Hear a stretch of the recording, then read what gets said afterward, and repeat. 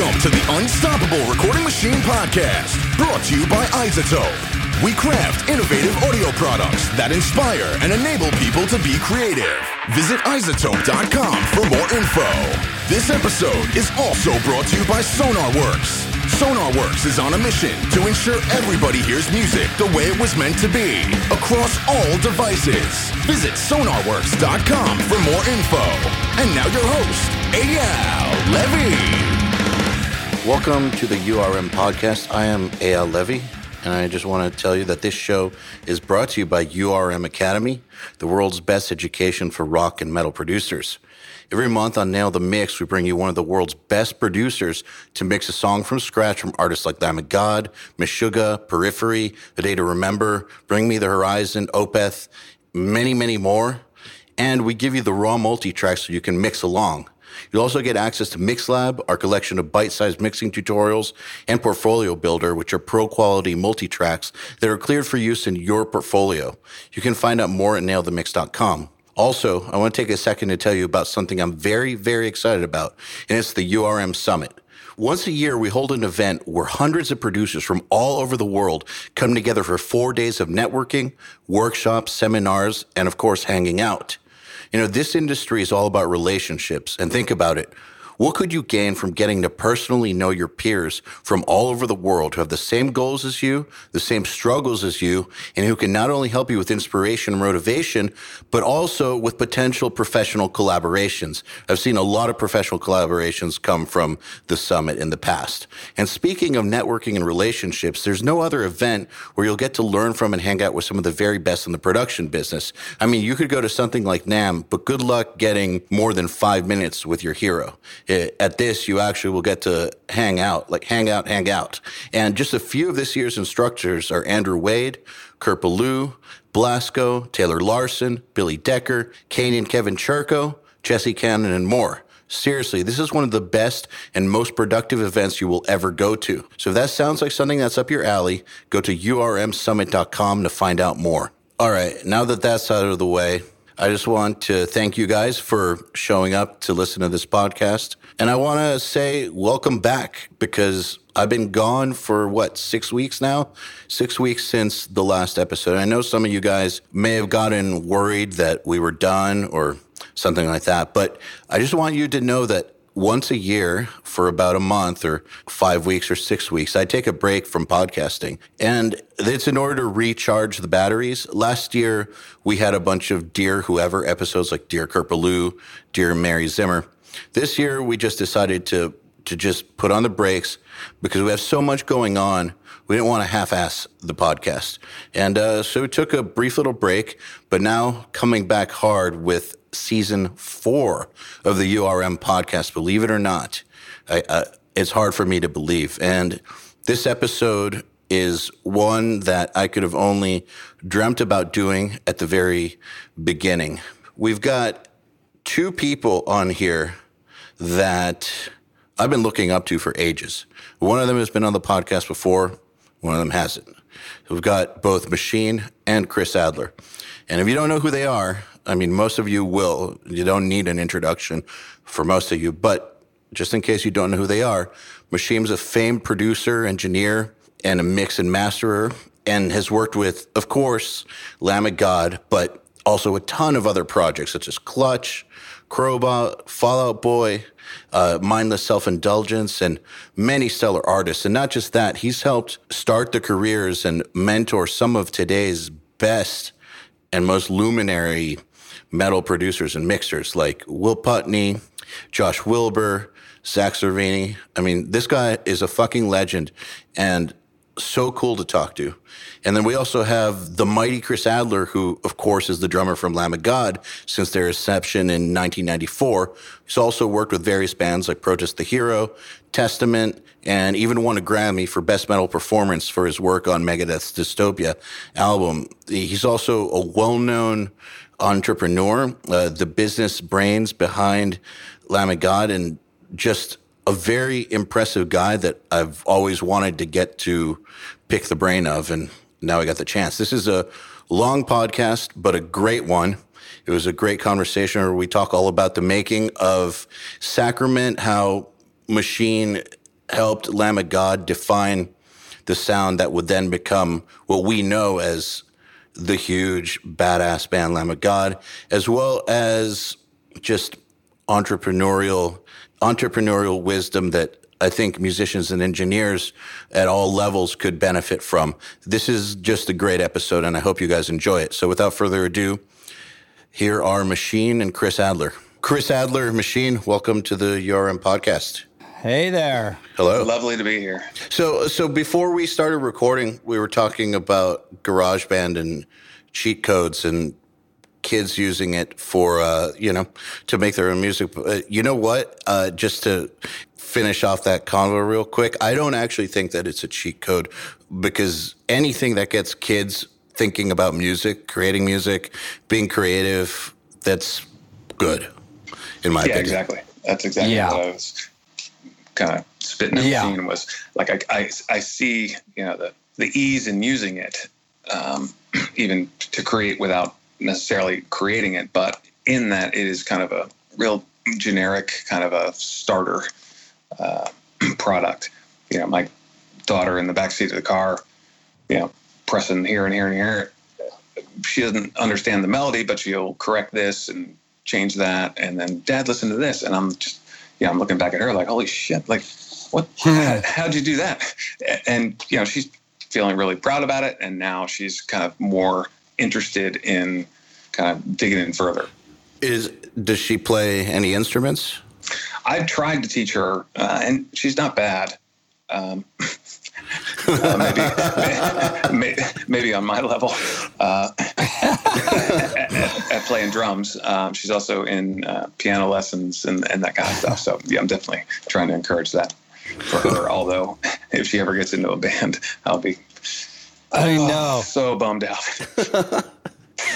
I know. I have like one kid.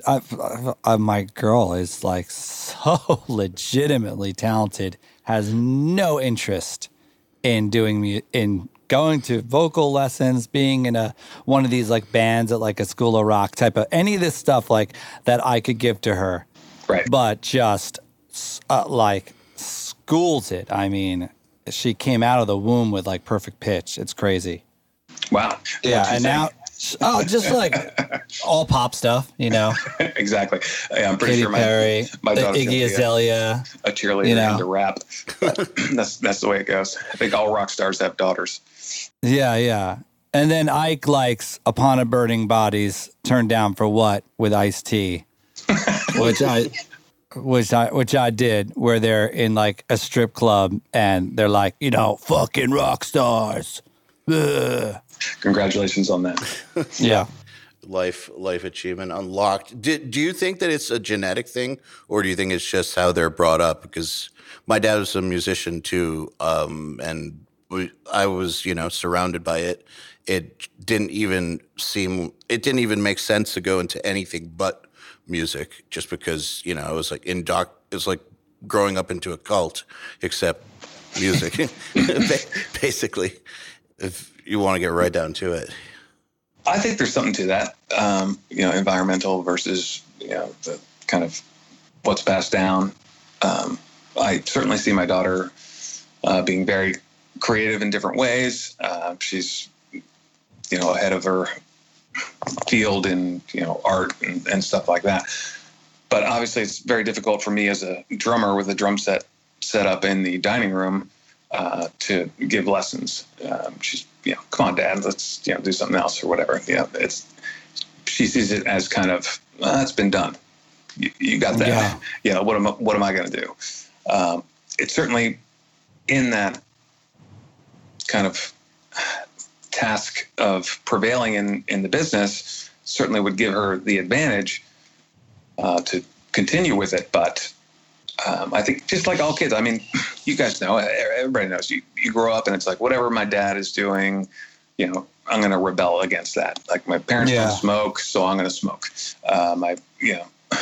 Or my parents party, so I'm going to be straight edge. Exactly. It's always the rebellion, which, like I was saying earlier, I'm pretty sure she's going to end up being a cheerleader into rap. But, she has some genetic, obviously, well, I would think so. Oh, yeah. Capability she does.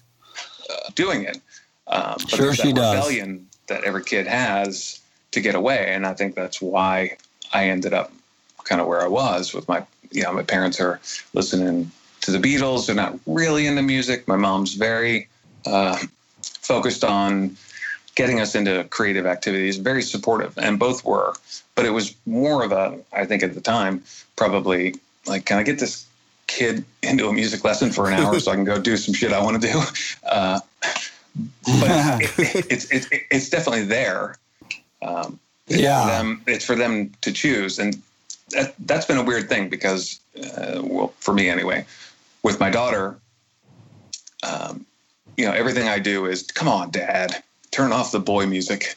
But at the same time, she'll pull up Spotify and put on some, I don't even know this, Katy Perry, or there's this, I don't know what the name of the guy is, but peanut butter jelly time, peanut butter jelly time. Song of the year.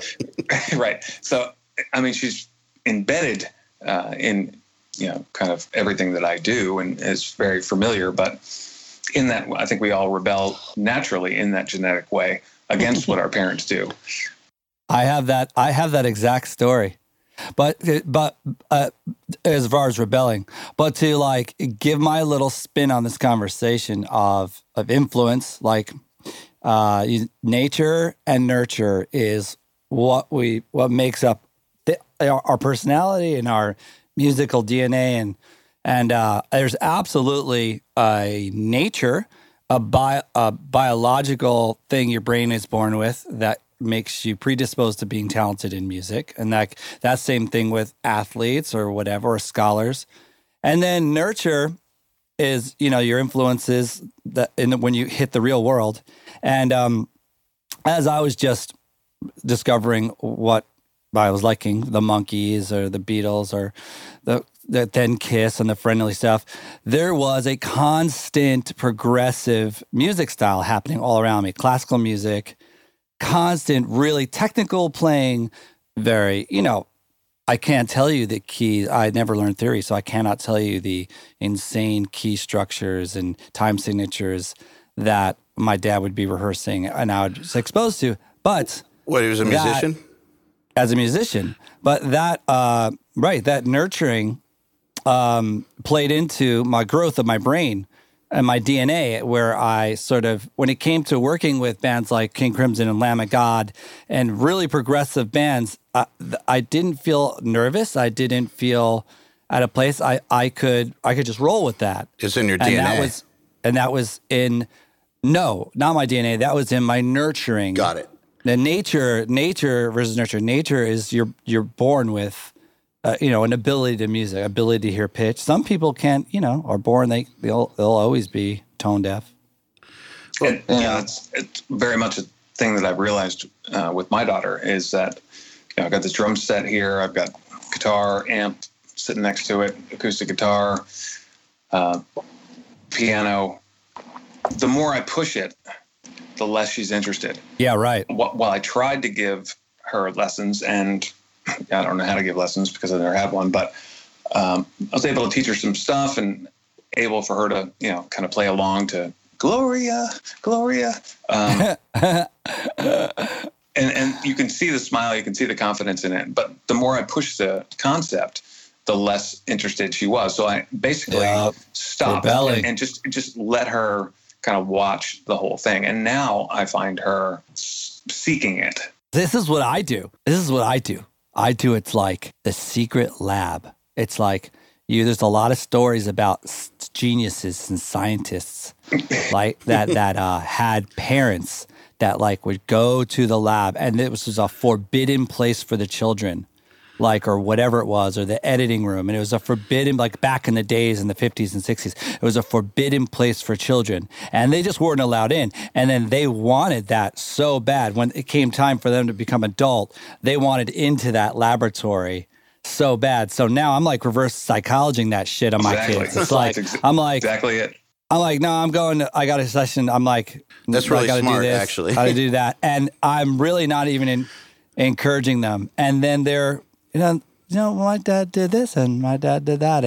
And That's how it works. I can totally confirm the rebellion thing is real. I've actually learned or the secret access to what you cannot have as a kid, the desires you want as a child of things you cannot have, like when you stuff. Yes. I'm not allowed to smoke cigarettes. Oh, you're not allowed. Oh, you're not allowed in the studio. Well, no, that's for adults. That's for adults and serious musicians. I learned something interesting recently, which is that, and I don't know if this is true or not, but that this rebellion thing that we've been talking about, that natural tendency, it's there. It's a natural thing that develops in kids because it's them starting to develop the skills that they're going to need in order to be able to actually leave the house at some point and fend for themselves. If they don't start doing that, start like getting ready for that at some point, they'll never be able to get out there on their own and be an independent human. So the rebellion, even though it's irrational sometimes when teenagers do it or when kids do it, they're not thinking about how they're rebelling. It's just this natural instinct, but that's what it is. It's that independence that they're eventually going to really need starting to rear its head. And I can tell you guys too that my dad pushed classical music on me really, really hard as a kid. He would make me do violin and piano, and he would sit there with me and enforce that shit. And I hated it so much that I think I went into metal as a result. So just to spite him. So yeah, I mean, that wasn't the reason in my mind that I went into it. Like I actually liked it, but thinking back, I'm sure that that's what that was. Has to be. Yeah. So yeah, I agree. I mean, it all comes. I mean, whether you believe in the philosophers or not, it really comes. And this may be a little crazy for this podcast, but it comes down to this kind of Freudian thing of as a boy you fall in love with your mom, and then when you realize that shit ain't gonna happen, you go the other direction. And as a girl, the same way. It's kind of set up to allow us to be individuals. Well, I mean, the alternative just wouldn't work. Like you literally wouldn't be able to survive, right? Unless you're the Partridge Family. Yeah, and that's just kind of weird. So, all right. So that said, so your parents were not musicians, but you still had music around you at all times. How did that lead to, becoming a musician? To me or Machine? No, to you, because I mean, Machine had musician parents, so that makes sense. My mom was a member of the Oratorio Society, and has been her whole life, and loves the idea of singing. So I had 8 years of basically homeschooled singing lessons, and then went into different instruments. My dad was not particularly good at it, but always joined kind of local players in the plays or I'm not sure how to describe it. Kind of local players of a stage show of some kind, play, a mimic of something that had been done prior. So they were both artistically inclined. My mom was far better at what she did than my dad was, but they sought that out as well, and were very supportive of everything that myself and my younger brother were doing as far as any kind of creative stuff. They weren't really stoked on the for people who don't that came over for band practice. For people who don't know, Chris's younger brother is in Lamb of God. His name is Willie Adler. That's right. Yes. He's a subcontractor. Oh, stop. No, but I mean, it's not a given. I don't think everyone who's listening to this podcast knows, like, Willie's your brother. Sometimes that works out well. Sometimes it's just a curse. I forget, dude. I forget he's your brother because you guys are so different. We are. Yeah, it's weird. Yeah. I've asked my parents at least 20 times. Like, come on, guys. Tell me the truth. I was adopted, right? Well, are you more like them or is he more like them?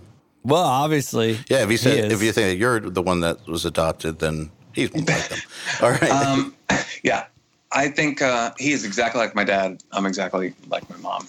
But one of the funny things that I've had a conversation with many people about is that I always tell people, like, Willie has all the talent that you could ask for. He's incredible musician, and he does all kinds of weird stuff that is just like off the charts of kind of the normal process, which is what I love about working with him, especially in metal, where it's kind of a defined thing, and it is this, and we use these scales and power chords and all that shit. At the same time, I have very little talent, but incredible motivation to do it. Where he's super lazy, he'll sit on his couch and write Paradise City, and then get a hamburger and go to bed. Like, man, that is the curse of talented people. Is the work ethic part? It really is. And so him and me together, while I am absolutely insecure about my playing, I'm motivated because it's what I want to do. So I'll yank his ass out of bed and say, dude, we can do some shit together. That's kind of been the relationship the whole time. How did the metal thing come about? Was that in like childhood or? It was, yeah. I mean, we grew up. I think the first album I ever bought was Thriller on vinyl, which I still have. That's my favorite Slayer album. If anybody wants to buy it. But wait, you're not Michael Jackson? No, I'm kidding. Yeah, he's fucking with you. But from there, it's not really my favorite Slayer album. From there, we get into this kind of skateboard culture, this tape trading kind of thing.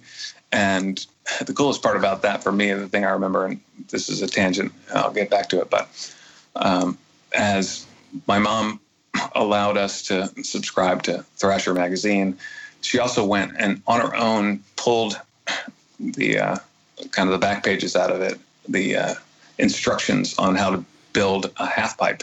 And she built a half pipe in our backyard. Wow. For us to skate by herself. That's dedication. My dad didn't help. Nobody knew. I mean, I knew there was something being built in the backyard, but I didn't know it was going to be that. And then she put a chain across the middle of it so that, people couldn't come over in the middle of the night and skate on it and stuff. And she was really in to what we were doing, regardless of what it was. But back to the point, in that kind of skate culture, even though it was suburban and kind of white bread, there was a lot of kind of tape trading, and I was into Michael Jackson, and then I kind of found Aerosmith for a minute, and then I started getting these tapes of a real good mix of stuff. But the one obviously that stuck out for me was this Megadeth song on one of these tapes. And it was, 7 seconds, TSOL, SOD, and then this Megadeth thing. And I had been very, as much as a white suburban kid could be, into this kind of punk rock vibe with Cro-Mags and stuff like that. But I think when I heard SOD and Megadeth, that's really where it went from Michael Jackson pretty much straight to Megadeth. How old were you? Yeah. This had to be, I was in 6th grade, so whatever age that is, 12. Okay, so you got into the metal thing around the same age that I did, but Machine, that never happened for you, right? No. Yeah. No. Still hasn't happened to this day. I'm going to send you a tape. So I actually did not believe when I met Chris Adler there was such a thing as instrumental metal. He's like, well, really? like, what are you listening to right now, Chris? He's like, I'm also listening to instrumental metal. I'm like, no, that doesn't exist. That's not possible. And he's like, stop fucking with me. Come on. And it's like, no, like I go to his house for the first time and there's, yes, in fact, instrumental metal playing. What was it about it that you didn't believe was real? Oh, no. No, I don't believe it's not that I don't believe it's real. It's that metal by design fulfills things for people's musical needs. I'm a good music person. I like metal. I like Lamb of God. I like hand-picked metal bands, right? But I'm not on the cusp of what's happening in metal. I don't subscribe to metal blogs. It doesn't hold my interest as a genre, over some others. Not that when something brilliant comes out, well, Meshuggah or I'm not just like as blown away as the next guy. That could be in anything. I love what's great, but so if you look at like culture, and you know how I like to call myself a sociologist of music. When you look at culture, and when I met Chris and I went to see them play for the first time and saw them with these bands like Killswitch Engage and do that, and I kind of was really researching. I understood the fulfillment factor that metal gives to its audience that really live metal lifestyle, metal culture. It's the muscle car in you. It's energy. It's the ticking of numbers in math where you sneak in melody. It's body contact. It's like guy on guy. It's like wrestling. It's like I've never, dude, I to this day have never been in an actual mosh pit ever. I am a pit analyzer. I have this idea that maybe like we could like pad me up in like a helmet, football pads, and then like send me into a Slayer pit and film it, and just for like more of my research. Right. But I have never. Exactly. But I've never been in a pit. But no, the point of all this, not being funny, the point of all this is that those like the heavy music, like, and when I say metal, I mean metal here, guys, not Five Finger Death Punch. I mean metal. Metal means to me what Chris Adler and Lamb of God taught me metal was double kicks and screaming vocals. I'm not talking about hard rock. I'm not talking about that. Chris needed to explain to me, this is metal. Like, it's not this hair stuff. It's not that. But when we're real metal of the day, man, that meant there wasn't going to be a lot of singing, and there was going to be shit tons of double kicks and blast beats. Like, that was, I'm talking, when I say metal, that's what I'm saying, metal. That energy and the things it does for people, it's a real, it will forever carry thousands and millions of people, which is what's amazing about the genre.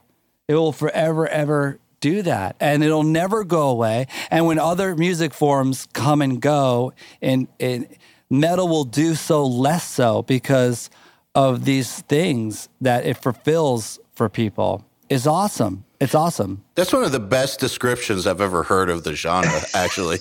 Well, I think just by nature. I mean, I had to say to you, Chris, coming into this project, I had to say, hey, let's say I was the best producer from another galaxy. Like, I killed it on planet Zoltan, right? Like, I was the man, right? And then remember, I was like, I had you give me homework. I was like, give me like the 2 best production modern day metal records. Give me the 2 records that define your band. And then there was another category, which I forgot what it was. But I was like, I wanted your help really, really learning about why you were so successful prior to me meeting you, and what's important about it, and what I could do from my perspective to just kick fucking ass with it. Just take it to another level, you know? So, Chris, I have a question for you. Based on what Machine just said, I do have a question for you. So you guys worked with Devin before him, right? We did. Okay, yes. so just recently prior, yeah. Yeah, and he's like a metal genius, basically. So, all right, so you're a real metal dude who's been into it since the age of 12. Like, you worked with, like, Devin Townsend, like all that stuff. Yeah. And I remember the vibe about the band back in those days. What drew you to this dude who was not part of the scene? Right. Well, that certainly feeds into what he was just saying. We love the idea of, at the time, no one in the band had ever heard of Devin Townsend. And I'm going to put an asterisk here in that didn't really work out so well. But I was a huge fan of what he had done with the recent Soilwork album that had been completed, and really felt like this is the guy that can. It's a crazy story, man, because at the time, certainly at the time of working with Devin, none of us, I talked the guys into working with Devin, but no one ever really understood the role of a producer. Basically, everybody thought that was an engineer. Just turn the knobs, make it sound like that last shit you did. Don't tell me how to do my job, because there's no way, and I probably have this as a quote in Machine's head, there's no way you're going to tell me how to do what I do better than I already do it. Wow. I know, they were so fucking brutal to me, man, when they first met me. Holy shit. You have no idea the shit that piled on, and all of them. And it took so long to break those walls down. That's extreme. I mean, we broke Machine in half on Ashes of the Wake, and I had to I didn't want to come back and take him to dinner and convince him that, okay, we now understand a little bit about the things that you were able to get in on the last record that have helped us out. And Al, I wanted out. I Ashes of the Wake, I was done. I was like, I'm good. I don't want to do another record. He was the first guy that we reached out to produce a record. He said no. I called him up. I was like, what's going on? He's like, I can't deal with this anymore, man. Like, it's so brutal with you guys. Like, just to get one idea across, it's like 10 days of crying in my hotel room.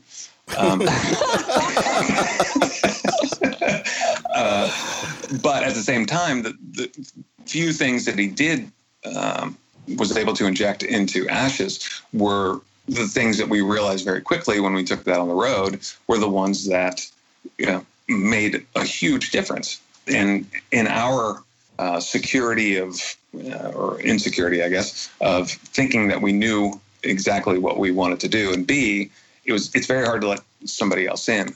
And right. It was the same with Devin. When Devin came to the studio, we were doing Palaces, picked him up at the airport, brought him to the studio, and we were already set up in the studio. And we said, okay, have a seat in the control booth. We're going to play the album that we want to put out. You mic'd it up for him before he even arrived? That's amazing. Yes. Have a seat. Wow. We're going to play this album from front to back, and then you can help us do it again and just turn the knobs and make it sound really awesome. That's all there is to it. That's it. Yeah.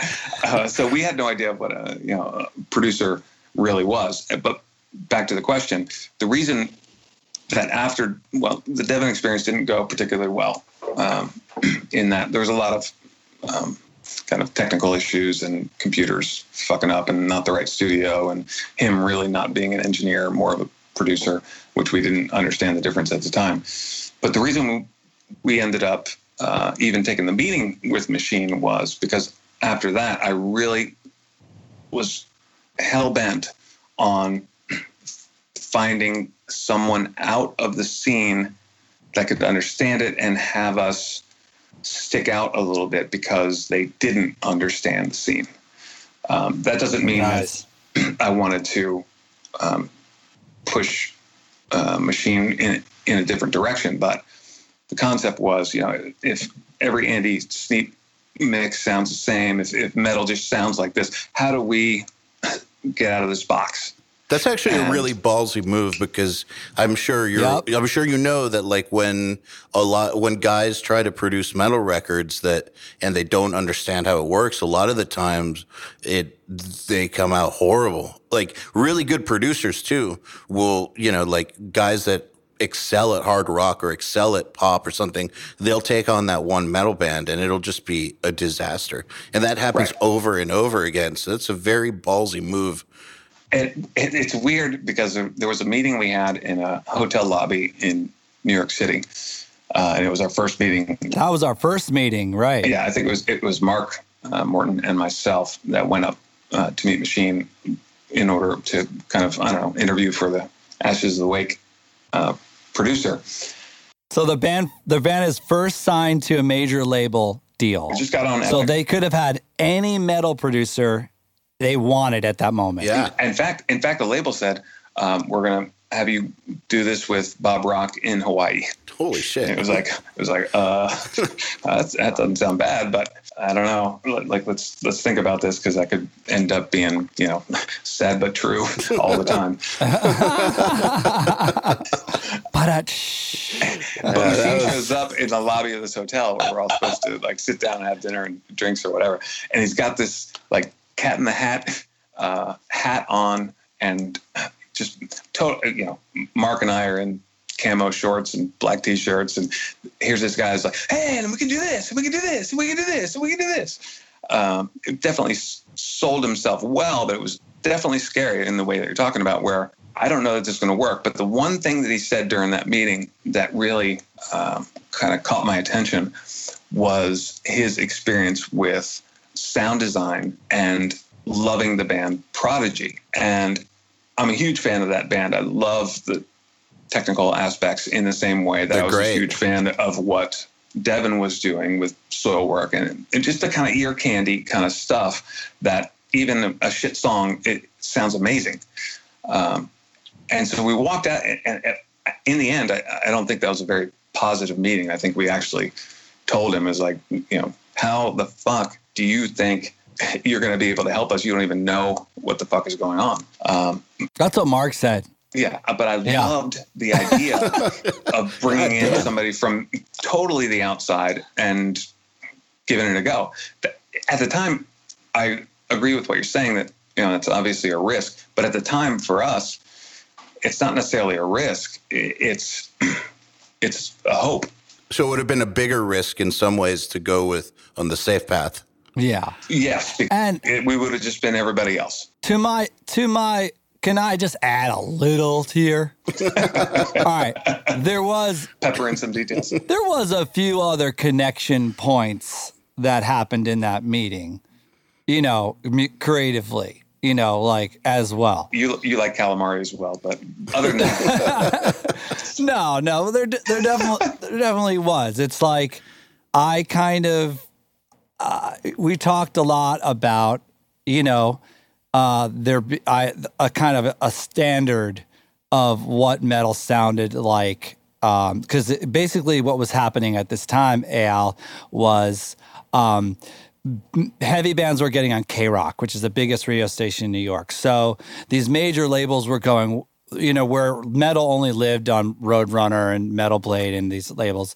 Major labels were going, "Ooh, we should sign metal because someone one day is going to take over the reins of Metallica and one of these incredibly talented bands are going to develop." And so a lot of bands, so there was a lot of interest in this. So I talked a lot about this sort of standard that I was hearing about what the current relative metal bands were putting out, your Killswitch Engages and stuff, and kind of took apart what I didn't think was really cool about it at all. And also I didn't think it was necessarily metal. It was just, how drums sound like drum machines. And I had this whole list and I could go through it, but I think everyone in the band took a whoa, he just said all that, took a step back and then thought, well, there's a lot of truth in that.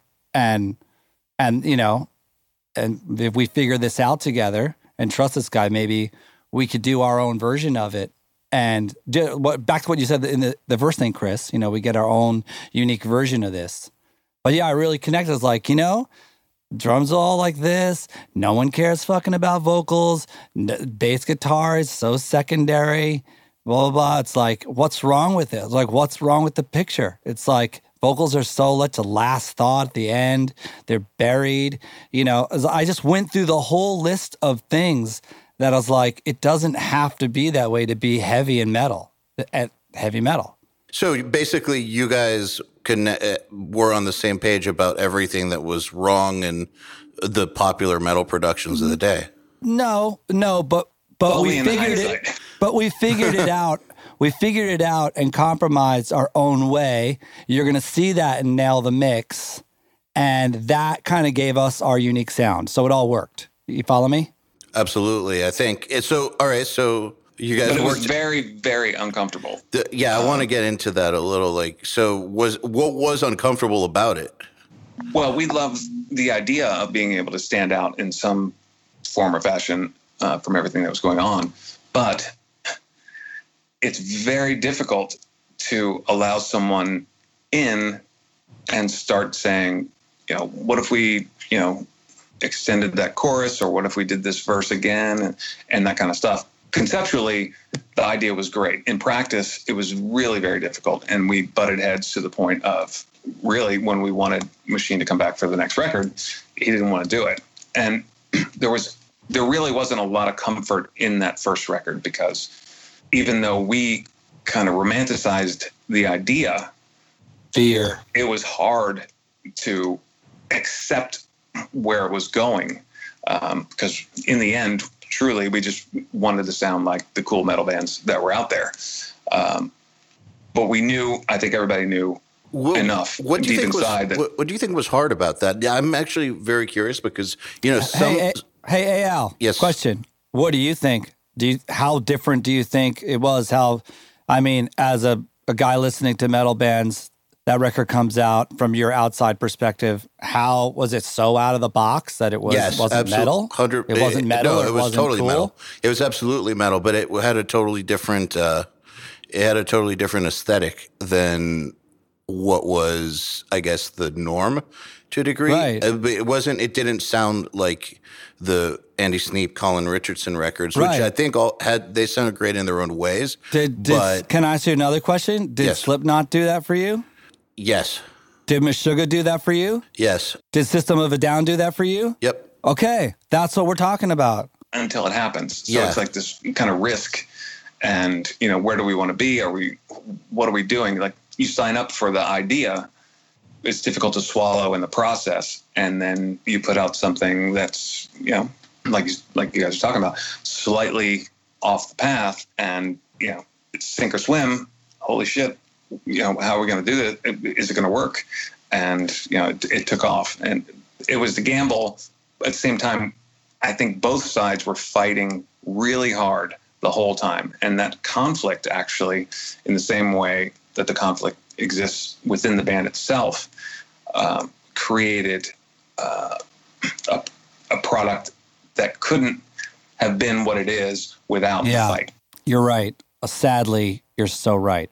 And you can basically and that's Lamb of God, period, whether I'm there or not. You guys, you're all going to do that to each other. And that's how you come out with your unique, amazing stuff.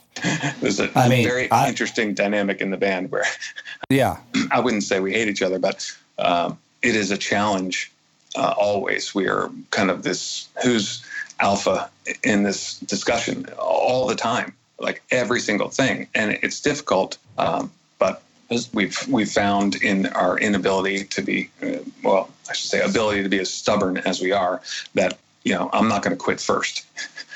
So we just keep taxing each other so hard. Going back, of like losing friendships, but going back for Sacrament, creating something more creative.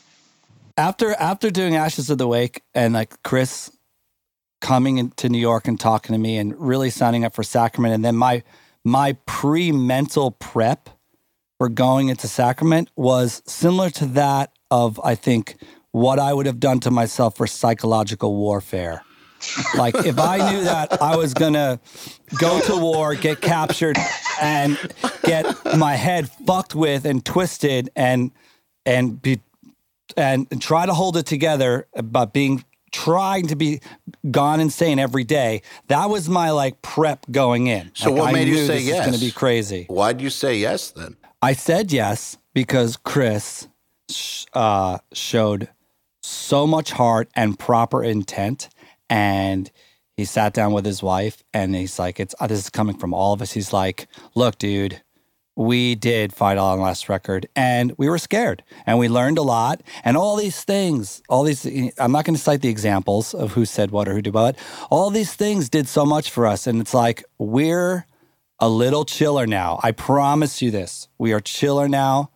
We're not as afraid. We're ready to have more fun. We're ready to try more ideas. And we realize that doesn't mean you're going to ruin us anymore. On the first record, we were, you know, we didn't know. We didn't know. We were defending everything. It was everything, you know, everything was more scary.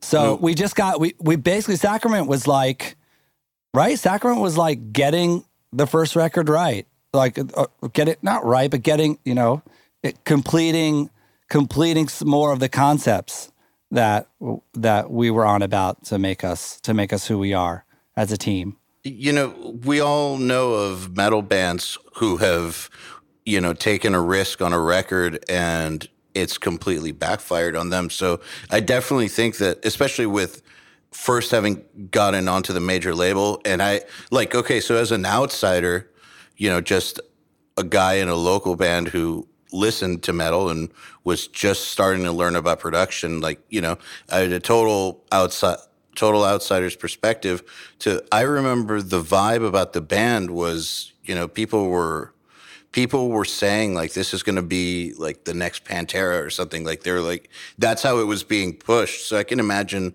the pressure to not fuck that up must have been tremendous. And like I said, we all know of, you know, when metal bands take risks like that to go off the path, sometimes they backfire in pretty spectacular ways. They do. Yeah. I think the difference here was it wasn't so much, Machine's input wasn't so much as to rewrite the song. It was, you know, okay, is this what you call the chorus? Okay, can we do that just twice here? And then we'll come back down into this and that kind of thing. So it wasn't stuff that he was forcing us to rewrite necessarily. It was a matter of kind of arrangement that allowed some kind of contagious vibe to it. But, you know, as we've written the songs prior to going in, no, this is the way the song goes. You know, so it's difficult to have that objective opinion. But after Ashes, that's what we allowed to let go. Like, you can see this from a different view than we can, because we're in this room, you know, 5 days a week, 6 hours a day, and this is how the fucking song goes. Can you think of, you know, can you think of an example? Like, so you said that, so Machine came up with a lot of the ideas that then on the road translated with the audience in a way that blew your guys' minds. Can you guys think of just one example of? I mean, yes. Yeah, there's a huge example. Now you've got something to die for. Right. Now, dude, now you've got something to die for. First of all, I met Randy and there were rules, right? The rules were, there were many rules, right? Many rules. First rule was I'll never do anything with a pitch, a scream pitch or sing. No way, absolutely not, never. The second rule was I will never repeat a lyric. I don't see the point in that. So very punk rock. So he was reading in pre-production, and Now You've Got Something to Die For was a line in a verse. That's how it started. And I heard that and I was like, look, and I was like, okay, I can't say chorus. I can't say, I was like, Randy, there's something that really, really affected me, and it's kind of punk rock, and it changed my life. And I heard this guy go, fuck you, I won't do what you told me. Fuck you, I won't do what you told me. Fuck you, I won't do what you told me. And I was like, Randy, if you say Now You've Got Something to Die For, and you say it again, and then you say it again, you're going to have a reaction, a fucking connection like you're not used to. I'm warning you. I'm like, if you do that, if you have the balls to do that, those words are going to connect like starting a war. Yeah, and I remember that exact conversation. And it took a long time and blah, blah, and that's like it wasn't something that he hadn't already written. No, it was a verse line. It was a verse line. So it was a matter of forming it, putting it in the right place, and finding that ability to kind of bring it over and over, which we weren't adept at doing at all. We started out instrumental. We didn't have a singer. We didn't want a singer. The only reason we have a singer still is the guy won't fucking leave.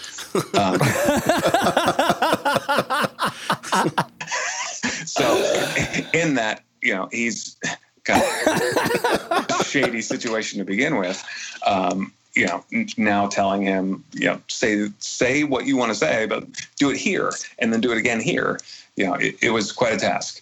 And did you guys, and basically, when you recorded it, did you know that it was going to be this anthem basically, or you figured it out when you were on the road? I did. Well, you knew. I mean, I'm wondering when they figured it out. That's tough because I remember exactly kind of how this went down. We're recording this, and Machine is not the most metalhead looking dude around, and doesn't really kind of roll with that vibe or lifestyle. And he's telling us, he's like, listen, just try this. Like it's we don't have to record it. It's not going to stay. Nobody's going to hear it. Like this is a non-destructive process of what's going on. Let's just like demo this out and listen to it for a minute and kind of go over this. Working with Machine in the studio certainly posed challenges to where we had kind of come up from and what we wanted to do. And now he's kind of championing this idea of this repeated chorus. And I don't mean that in a like, I think it'll be cool or whatever. I mean, the dude is like jumping up and down in a pony jumpsuit saying like, you guys it's going to be amazing. There's going to be 10,000 people screaming it with you. It's going to be amazing. And we're just like, what we played to like 14 people, dude. Like, this isn't really what we do. And it was almost like going into that process it seemed almost like a favor to him at the time. That's amazing. And so we definitely didn't realize it in the moment. Yeah. In fact, I think most of the guys, including myself, were a bit opposed to this kind of anthemic concept, knowing that, the 12 people that we play to normally, we're going to lose 2 of them because now we sold out to, kind of have a sing-along. And the other 10 were in the opening bands? Probably, yeah, or their parents. Yeah.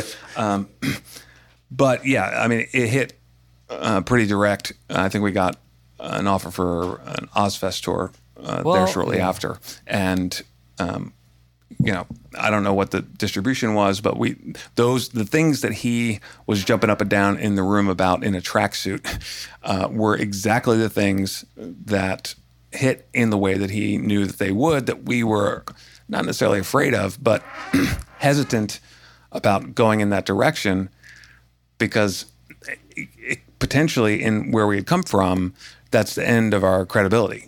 Yeah. Right. And the difference between Ashes of the Wake and Sacrament is that they realized that they realized that there is a guy that could sneak this into the context of what still appears brutal and heavy and dangerous. They realized I had my eye on the ball of that. They weren't sure at first on the first record, Ashes. But I think that was the thing. When you came to New York, you told me it's like, oh, we get it now. We get it. We didn't lose anything. You snuck it in and it was real. And that was the perfect thing to say to me. Because that's my job. I mean, that's what I live for. It was the first time we understood what a producer is. Because, like I said, with Devin and then Ashes with Machine, it was basically the way you would think of an engineer. Just make the shit we've come up with sound great. That's what a producer does, right? And when we saw those little things that he was able to kind of sneak in, even though at the time, like I said, we thought we were probably just doing him a favor or tired of arguing about it. Let's just fucking do it. Those were the little things that showed up, and it was like, oh shit, there's like a mind change there where you realize like an objective opinion is necessary because you're in this tiny little bubble where you know what you're doing. Everybody has the same point on the horizon, and it's very, very hard to let somebody come in and change that direction even slightly. And we didn't know it until we saw these things that he fought us enough for to get in, and then have that come back to us in the live setting. Machine, I have a question about about your like mental process with this kind of stuff. Because like, just to give you an example, like whenever I've done something in my life that has been successful, like Nail the Mix or whatever, like I've been able to see clearly how it would work, like in a very, I don't know, it's like almost like being able to see the future, but like I knew it was going to work. Like I knew exactly how it would work. And it's I just saw it clearly and that it had to happen. I'm just wondering, like, so when you have these parts, when you're producing a record that like you have to get, you know it that much that you have to like fight for it that hard. Like, what's it like? Like, are you seeing the future? Like, what's it like in your head if you could try to describe it? That's a great question. And for every record I do, I need to see the end game before I start the game. And if I don't, I'm very honest with the bands and I tell them I don't fully see it yet. And I often ask the bands for help, for like conceptual help. Like sometimes I walk in there and I think I may know the band really, really well or what it could be. And sometimes I'm like, I haven't got the whole thing. But I have to have, before I start, I have to have the whole end game in my mind. And you could ask any band I've worked with about this. And then it's just a key of, like a coach. These are our game plans. These are our plays. These are our things. Can we work them out and stick to them? And that's usually when you win. Those initial concepts and instincts are usually the right ones, for every, so yes, Al, yes, that is the case. And that's for everything, every type of band, every type of music. And I want every band to have their signatures, their things that are theirs and unique to them. And that's just the guy I want to be. I want to look back on my career and see these different types of bands and different types of records and just know that I get it right. I get it right most of the time, most all the time. I don't bat 1,000, but nobody does. I'm up there. I mean, I'm really up there for getting it right. Nobody bats 1,000. But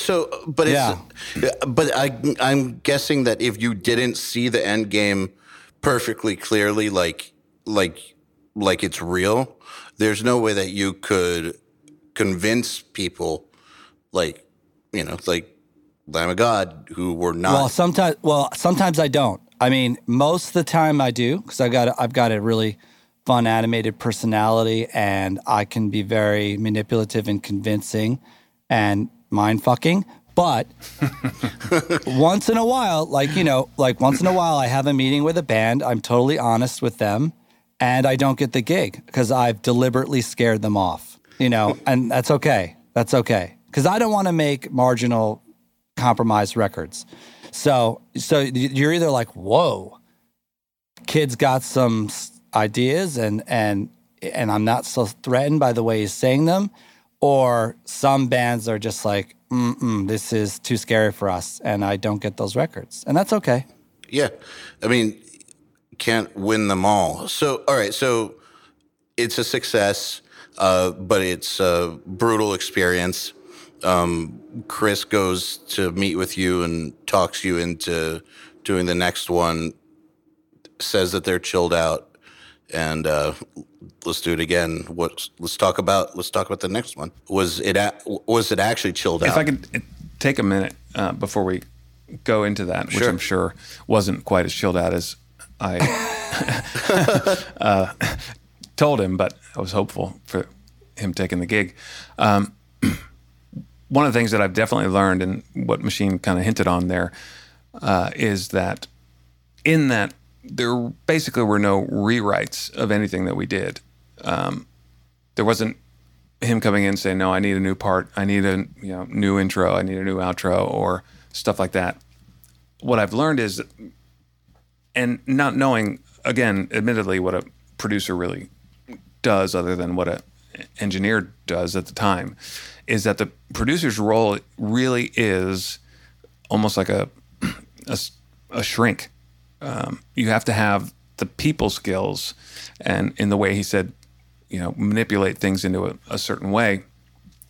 That's really the skill of what I've found in going forward, working with other people. It's about how you can kind of worm your way into the mindset and figure it out via the relationships. It's not about the song. It's not about turning knobs. It's about how you are able to create the vision that you come into the project with. And sometimes, obviously, it's not going to work if it's too far apart. But if it's within, I don't know, a 20% margin or something like that, the producers that we've worked with, it's been all the same. It's a matter of getting inside the heads of the guys, knowing, or girls, knowing where everybody wants to go, and finding a way to get each of them to agree that this meets close enough to where we want it to go. And then when you get all five, the whole thing kind of changes into a form of acceptance of what it is. It's really like a psychological warfare. And as the process starts and goes through, if it's a good match, you earn your trust.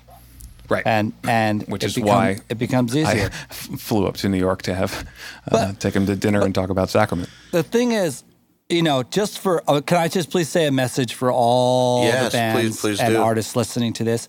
The thing is that like we had a great we were a great match, like, and a lot of things that we were talking about, the fear and this and that, is taught because there are many, many, many circumstances where bands do get the wrong producer. Guys that have strong ideas, or guys that think they know what is right, and it may not be. Or guys producers that think because they have a bigger discography that they're better than the band, or they know more.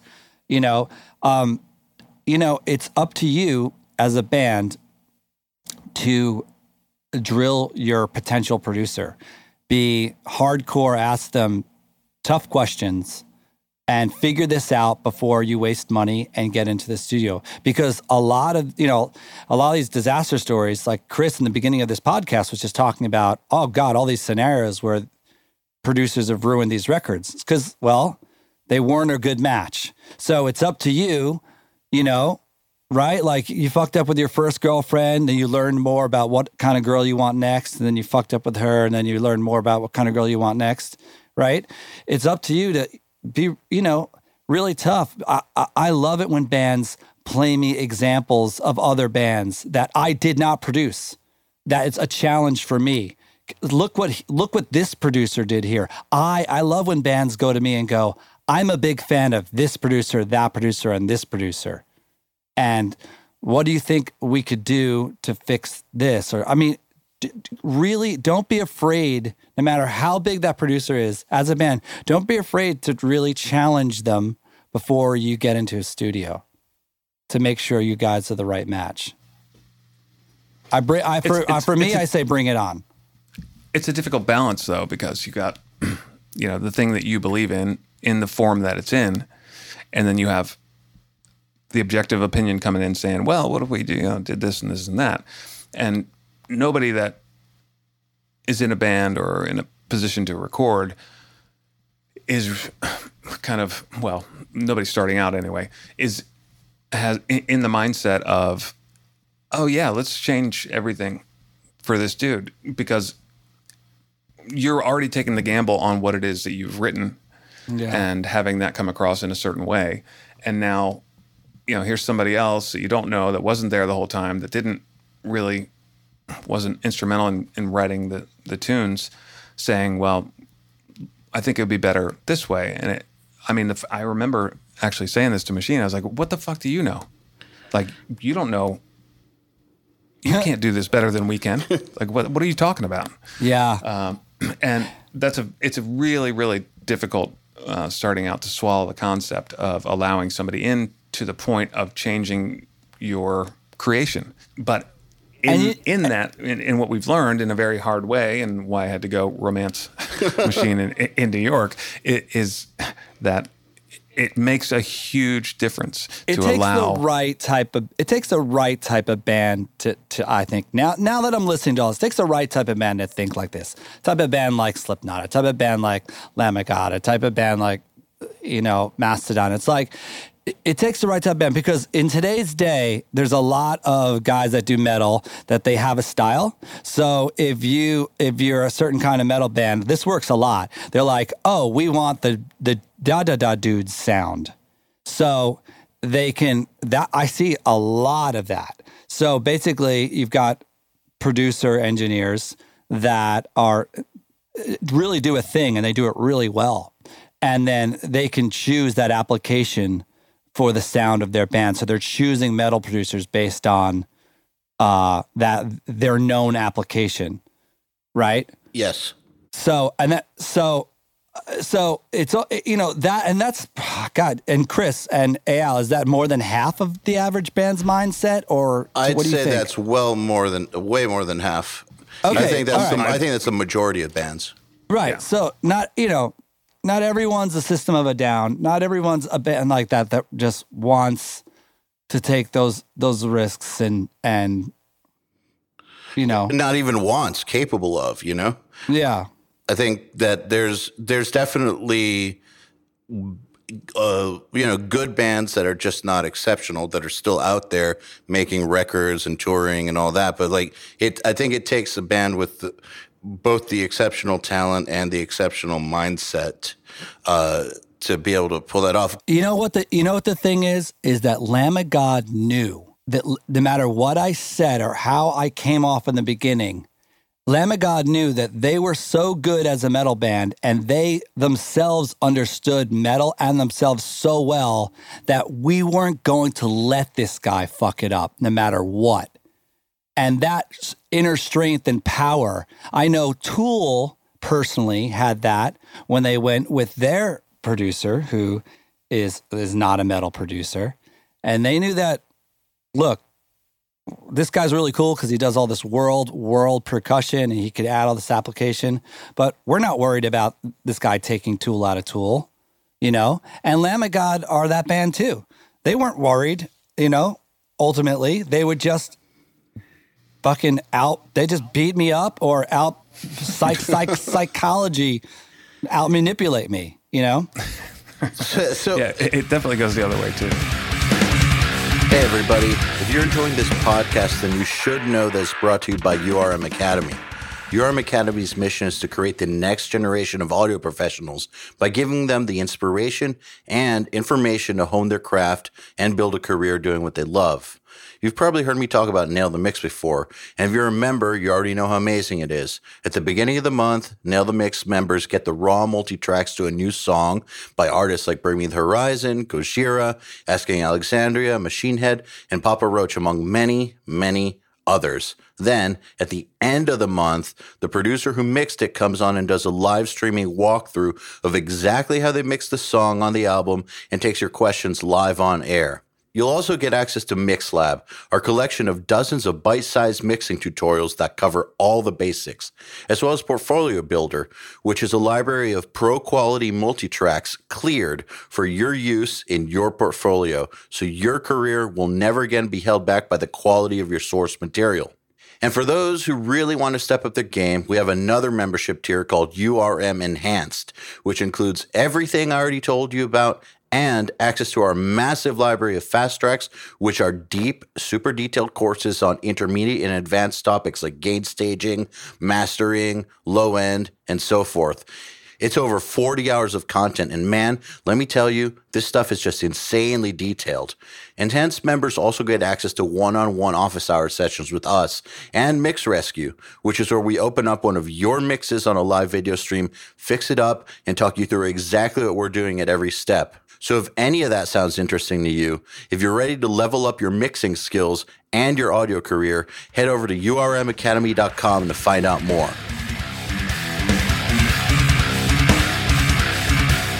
Machine, what would you say, because, okay, so that advice that you just gave to bands, which is, stand your ground if it's worth standing for, and ask the tough questions. On the flip side, because, there's a ton of producers and up-and-coming engineers listening to this, what would you say to a producer about when you're on the other side of getting grilled? And Chris, I'd like to hear your take on this too. What is it when you're grilling a producer? Like, what are the kinds of things that would win you over? And Machine, what advice would you give to guys who are getting grilled so that they don't get like defensive or emotional or whatever? You could react badly when you feel like you're getting hammered like that. Well, reacting badly would be a bad sign if I was the band, right? Because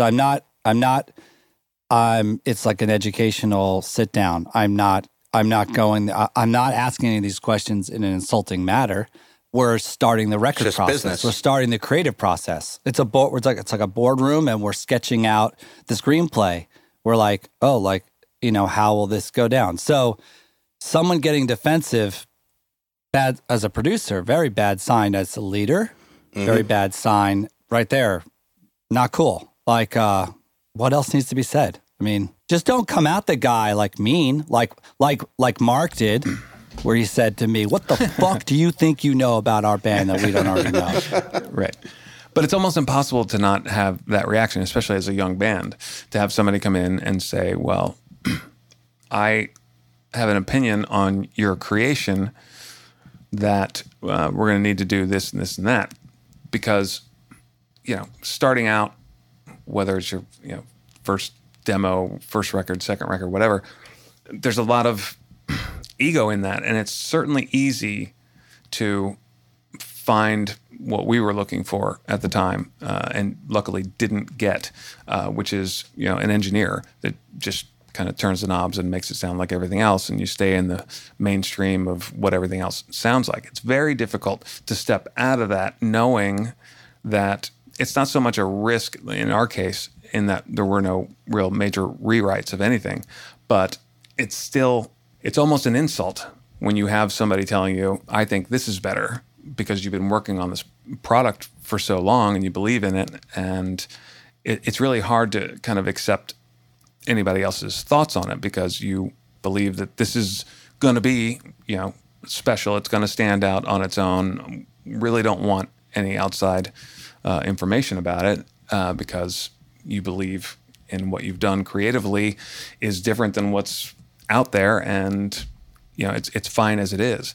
So it's a real risk on the band's part, and that's not an advertisement for young bands to kind of be subdued and let a producer do whatever they want. You should argue the point, and that's kind of really the whole thing. And is that like, okay, you have an idea, let's record it and listen to it. And even after one of the things, Machine was actually smart enough to bring in a guy on our records that we worked together, named Josh Wilbur, who we've worked with since. And one of the things that I really, really love about Josh and Machine, because they shared this whole concept, was better is better. Like, don't argue what's so personal to you. Let's just try this, and let's all listen to it, and let's think about it, and put the fucking tape in your car or whatever. Like, let's just take a minute, non-destructive. This is not going out anywhere else other than this. Like, take a second and try to get out of your bubble for a minute and feel my idea. Now, if you don't like it, come back, let's talk, let's do it again in a different way, whatever. But just the initial idea of having somebody come in and say, no, I think it'd be better if you did this. It's almost offensive Yeah, to a Chris, young. check it out. You know, like we talk about like spectrums, like kids that have ADD or like various things. They're spectrums. Like, like as far as all bands go, there's a spectrum for like a perspective of like, oh my God, serious talent, serious focus, obsession, work so hard, someone suggesting change, Lamb of God, this is going to be a major problem. To the other end of the spectrum, whereas I really like creative collaboration, blah, blah. You, the band, Lamb of God, in its entirety is all the way on the other side of the spectrum. Right? Like, yes. Dude, honestly, and listening audience members, not all bands are like that, Chris. Some bands, you know, they're up for it. They're really up for it. Like the collaboration. You know, and everywhere in between. You know, you have to feel it out. Certain songs more, certain songs less. Right. And I think we certainly are more than ever before. But in the way that in the concept of if I'm going to produce a record and I come in and really have a global view of this, and it's not, you know, maybe it's 50% there of what I'm seeing, I think it takes a band questioning what they do in order to swallow all of that. So it's difficult on a production side to have a band that's 100% confident with what they're doing to allow somebody else in. So, I mean, situation kind of varies either way. And, you know, like on the first record, Ashes of the Wake, we were absolutely 100% confident. And not that we weren't on Sacrament, but we realized the things that he was able to sneak in actually made a huge difference in our kind of growth at the time, or how it was perceived. And we're certainly willing to, you know, back down off of that 100% confidence to maybe 90% and it was, allow him. 90%. Great. And you were still cool, and you were still brutal, and you were still heavy, and you were still credible, and you were still Lamb of God, right? I promised you that. My promised you that's what would happen. Yeah. So what happened? So what was the vision then for the second record? Like when you guys got together to talk about what it would be, and started figuring that out. How did you guys voice that to each other? Immediate for me when I went up, you know, and told him like, okay, we've realized the difficulties that we put you through, and we'd really like you to come in as a sixth member of the band and have the same opinion. Weight that any other member would have. And I suppose that's kind of what got him in bed. But it was still difficult because when he came in that next time, where we imagined like, hey, let's do this chorus twice, or, you know, let's go back to the bridge or whatever. Now it's this grandiose, I know the guy from Nine Inch Nails. This is going to be we're going to get a symphony in here. And, you know, it was huge ideas. What symphony? Lies. And that's not lies. You're talking about keyboards and shit. It was like, what do we do? No. You and me were talking about psychoacoustic, ambient, eerie shit like from movie soundtracks, and how we were going to get that, and like Operation Mindcrime type shit. That's right? Funny that you say that, because that was exactly the example that we love that. We both love that idea. It's my favorite record ever. Me I too. do love it, but it doesn't. That was like the only metal record I knew as a kid. It didn't It didn't fit us, but Machine came in with the concept of what's like the brutal version of this record. How do we make Mindcrime like brutal? And we already had the brutal riffs, and now we're talking about kind of production stuff, which got a little scary for us because, and there still is very much an insistence in the band that, you know, we'll never ever run tracks or not be able to perform the songs as they appear on the record, which is why, unfortunately, we're not able to do a couple of things that we've written. But in the studio, it was like, oh shit, you know what? I mean, we have 1 minute in time to kind of paint this picture. Why wouldn't we paint it in its most beautiful way that we can. Maybe we can't do that on stage. And I appreciate the insistence of all the guys in the band of not wanting to run tracks. But it's difficult in the process where you're allowing these concepts in that you know are kind of above the original idea of where we're going. So are we like shooting ourselves in the foot here? Is this going to be a hit song that we can never do? But that was, on the second one, in that we made him kind of the sixth member, there were far more grandiose ideas with the Sacrament record.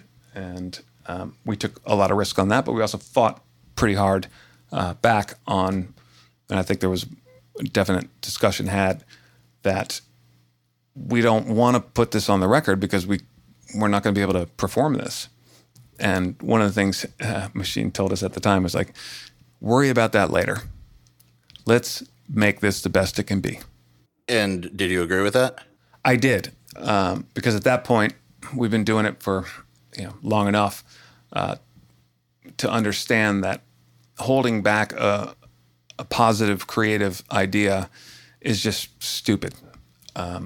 There's no reason that we shouldn't make this everything it can be. If the kind of internal punk rock vibe makes it impossible to pull it off, that's another story, and we can talk about that. But there's no reason and it wasn't that we went along with everything, but it was far more appreciated to kind of take this to a level that even we didn't see or understand from the beginning, but hearing it back again in a non-destructive way, just, hey, check this out. Like, I put this thing in here and this thing in here.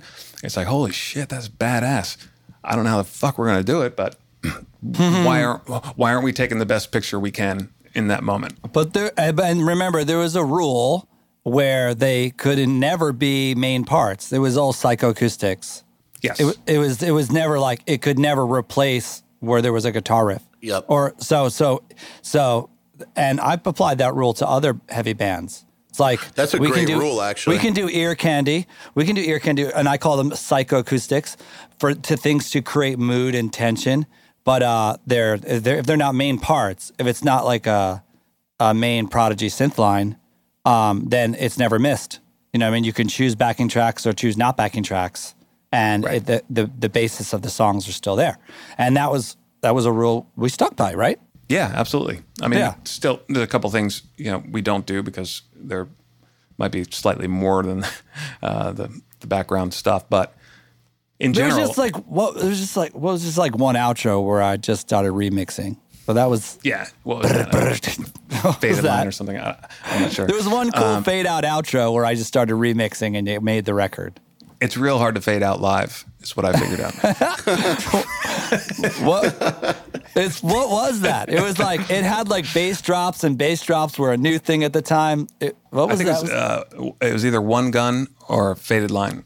Yeah, that was cool. All kinds of machine sounds and all that shit. So, Machine, Yes. you said that Chris was probably the most metal guy in the band.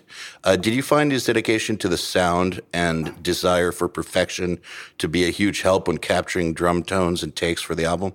Yes. Chris was absolutely not only the most metal guy in the band, but Chris is the most metal guy I've ever met.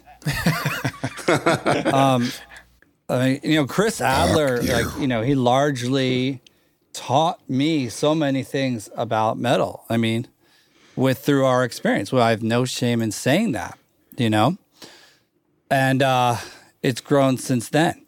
And Willie, his brother, is very metal as well. Randy's got some punk rock in him, and he's metal as fuck. And Mark has got, he's got some swag in him, Allman Brothers and that, and he's metal as fuck. And John is metal as fuck, and he loves hip hop, like me, the bass player John. That makes sense. Yeah. Bass players. Well, yeah. What is that, Chris, with John loving hip hop so much? I'm both him and Mark he really and knows Randy. hip-hop. Yeah, on the last tour, they're talking about all these. I don't know if they're fabricated or not, but like all these beefs with the hip hop artists and all this stuff, and they're like really into it. Like, and then he did this, and then he said that, and it's like, what the fuck? Yeah, because they're so friggin' smart with marketing themselves. Us metal bands should We should all like diss each other like sports. That actually was It works when they do. It was a thing at the moment because I kept overhearing all these conversations. I was like, well, why don't we just like, kind of fabricate something with somebody on our level and kind of take us both up to a different spot, But awesome. What could that be? It's like, it's not going to be gangsta. So like in metal world, what would that be? It could be like the black metal murders. How would you beef in metal? Like, cut out somebody's skull and make a necklace out of it, like in Norway. I think the best way would just be to say, they're just playing tracks. Yes, of course. So the black metal example is too extreme, I guess. Yeah. And well. I don't want to get killed. Yeah, that's unfortunately when, at least in the black metal scene, when bands beef, that's what happens. So I think it's better for bands not to beef. But I don't know. Over the years, it seems like when bands beef, like they will go to violence at points. Like remember Amur and the Acacia Strain? Oh yeah, they went a few years back, and over the years, wasn't it Axl Rose and Vince Neil too? Yes, went to blows as well. Yep. Yeah, it's just better not to beef. But anyways, yes, do not promote violence here. Yes, definitely not. So back to Sacrament. Can you guys talk a little bit about the drum production? I know it was a deconstructed recording process where shells and cymbals were tracked separate and so on. And what was both of your experiences with that method like previously to that? And what were some of the learning moments and key takeaways from doing it with that method? Chris, you decide who talks first. You just want to know how much I'm willing to give away about this, right? So what we did was, like you said, kind of separated everything. And that was a bit of a learning curve on my part because now we basically have hands and feet. And so meaning that they are going to be recorded at different times. So I'd have to kind of deconstruct, take my feet out of it and just do the hands, and then take my hands out of it and just do the feet. And that didn't come very naturally at all. So what we ended up doing, I think, at least for the feet part of it, and the same the other way around, but for the feet part of it, basically covered the entire drum kit with as many pillows and blankets and stuff over the top of the cymbals, anything that we could do to totally make the hands kind of silent, but still allowing me to play because it was really impossible to kind of fully separate everything on my end. And then with the feet, we just took the kick drums away and put little practice pads with blankets over them so I could play the feet while I did the hands as well. And what's interesting is how in time, it slowly you started leaning off, right? Yeah. And then you were just tapping the floor, right? And then there were times where you could just completely there was a bit of separate. A learning curve. Depends. Right. But, a bit of a learning curve for me to take either of those things away. But slowly as we did it, got, song 2, song 3, whatever, it became a little more natural. I didn't feel the need, not need, but the muscle memory, everything that was going on. I didn't have to do the feet, and I could get a better performance with my hands if I didn't. Yeah, yes, exactly. I wanted to ask you that as a fan. Why, creatively, Chris Adler, would we do this method? Well, I think we were both very interested in not necessarily redefining, but creating a unique sound. And of course, when you got at least when I was coming up, you do your first demo, it's on a boombox or something, and then you get the cheap recording studio with the bad mics, and everything's a bit mushy, and you can't hear that splash cymbal that I thought was so cool when we were writing the song and all that kind of stuff. And there's no way to go back in because now you've got, snare in the overheads, and there's only so much you can separate in these things. So if you can, the more you can isolate them, the more you can kind of get a bit of a more, pristine sound out of each thing, and then be able to mix that properly as pieces of a kit, as opposed to, 10 mics that were on the whole time, and you can't really pull one out. Right. And I'd like to add one thing to that as well, is also, I noticed, this is the first time we met. So this is back for our first record, right? Ashes. where we were, this was before I even brought this up, and you were definitely going to be playing your whole kit in your mind on that record. And you did play initially, our initial tracking on that, if you remember, we did play in the whole kit, and then we started separating only certain things. But the idea started within the first 10 minutes of me watching you play. Like in the very first time we met, in the very first pre-production, your body language and your whole demeanor was you were putting, like 80% of your mental focus onto your feet. Right. Like, and you were complaining about your feet, and you're like, and I'm like, listening to you play, I'm thinking, wow, I mean, the things he's doing with his feet are unbelievable. I mean, it's really the other snare drum. It's like, there's times where it's so complex with 32nd notes to 24th notes, back to this, to complex things where there's so much more action happening down there than with his upper limbs. So as a result, I didn't like that. All right. Because as someone who knows how to capture great sounding drums, and I wanted great drums, I know that the way those drums are hit and the way they're tuned has a lot to do with how they're going to sound in the end. And I really didn't like that he had to put so much focus onto his feet. I felt that there were times where the way he was just, the action on the way he would snap his snare or go into a tom roll or hit the bell of that ride just right. The brain cells were so much on the feet. And so I wanted to be able to, that was my instant, I had that idea in 10 minutes after meeting you. I remember writing you this like huge 2-page letter and why we should do it, and no one's going to know, and we're going to get this great sounding this, and remember you kind of half blew me off, and then we did parts, and then for Sacrament we were like, oh, this is game on, yo. Like this is And he played, it's like he played all the parts in with his feet as we tracked them, as we tracked the kick on Sacrament. But it was then fully separated in the recording process as overdubs. You know something? I've recorded a lot of great metal drummers at this point, and also in my band I had a dude named Kevin Talley, who's a great metal drummer. He's actually the person who introduced me to doing it like this, and I've done this sort of thing with great drummers through the years, and it's not because they couldn't play or anything like that, but because a human being only has 100% of focus that they can give to anything, and if you want them to put 100% into the hands, really go Pantera on the hands, it's not always going to coincide with putting 100% into the feet, and that's just as important. So with great drummers, that's sometimes the solution, so you can get the best of everything, because people, they're all humans, so they're going to have to, divert their focus at times to different things that give them more or less trouble. And so that's just, you're going to have fluctuating levels of intensity and focus on different parts of the drum set, depending on where their head's at. Yeah. Also, what's going on that day.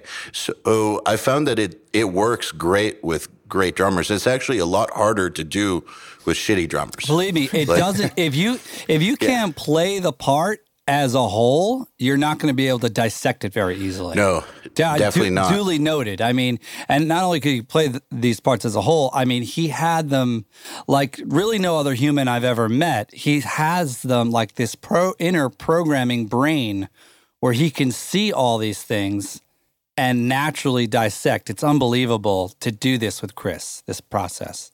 It was definitely weird. And I think, any kind of band, at least coming up when we were, or my generation of bands, no one thinks, oh, I'm going to go into the studio and not play my whole drum kit. But I think the thing that really sold me on it was there was a different situation where Machine was working, I think, with one of the guitar players, and I think it was Mark, and Mark was real concerned about creating something that we couldn't replicate live. And Machine's answer to that was, listen, you guys wrote the songs. They're amazing. Why spend the money to come into the studio and not paint the best picture of it that we possibly can? Worry about playing live later. I mean, we're not going to put on, a bunch of keyboards and tracks and all that kind of stuff. We're just, padding this, doing that, whatever. And that made perfect sense to me. It's like, why wouldn't we allow this song to be kind of everything that we would want it to be, but can't really physically, any of us individually or together necessarily do, in that we're, like you said, wrapped up in our 100% focus of what we're trying to do. So I did like that idea, although it was a bit, it's a bit weird to think, because it's almost like there's an anxiety in that, like, you have to swallow the fact that it is going to sound better if you do that. And that kind of turns into, well, then does that kind of mean I'm not good enough? No, it actually makes you a better drummer when you get back to doing it again, I think, because you've learned but to think about process, it differently. To start the process, you kind of have to surrender that ego of, no, I know what I'm doing. I can play this shit. Here's the irony in what Chris just said. Like, we don't overdub guitars. Oh, that's okay. Right. So we can't overdub drums? What's up?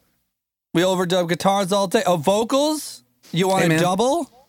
You want a harmony? Right. Whoa, wait a second. We can't do that. You want somebody else to sing it? Easy. It's true, though. It's absolutely true. I mean, it's not that drummers can't play this stuff at all. It's just, if you want it at that level of, at that level of quality, you got to do what you got to do in order to get the job done. And that's all there is to it. It's really not an argument the guitars over and vocals. Yeah. And I guess what I figured out was that it really wasn't an argument over kind of ability. It was, what sound are we going for here? Like, how clean can we get everything? How, basically, how well can we paint the picture? And insisting on maybe not overdubbing guitars, or insisting on playing the whole kit. It's like, you've written these songs, you practiced it for 6 months. Obviously, we know exactly what we want. Now, why don't we just make it sound a lot better than it does in your rehearsal space?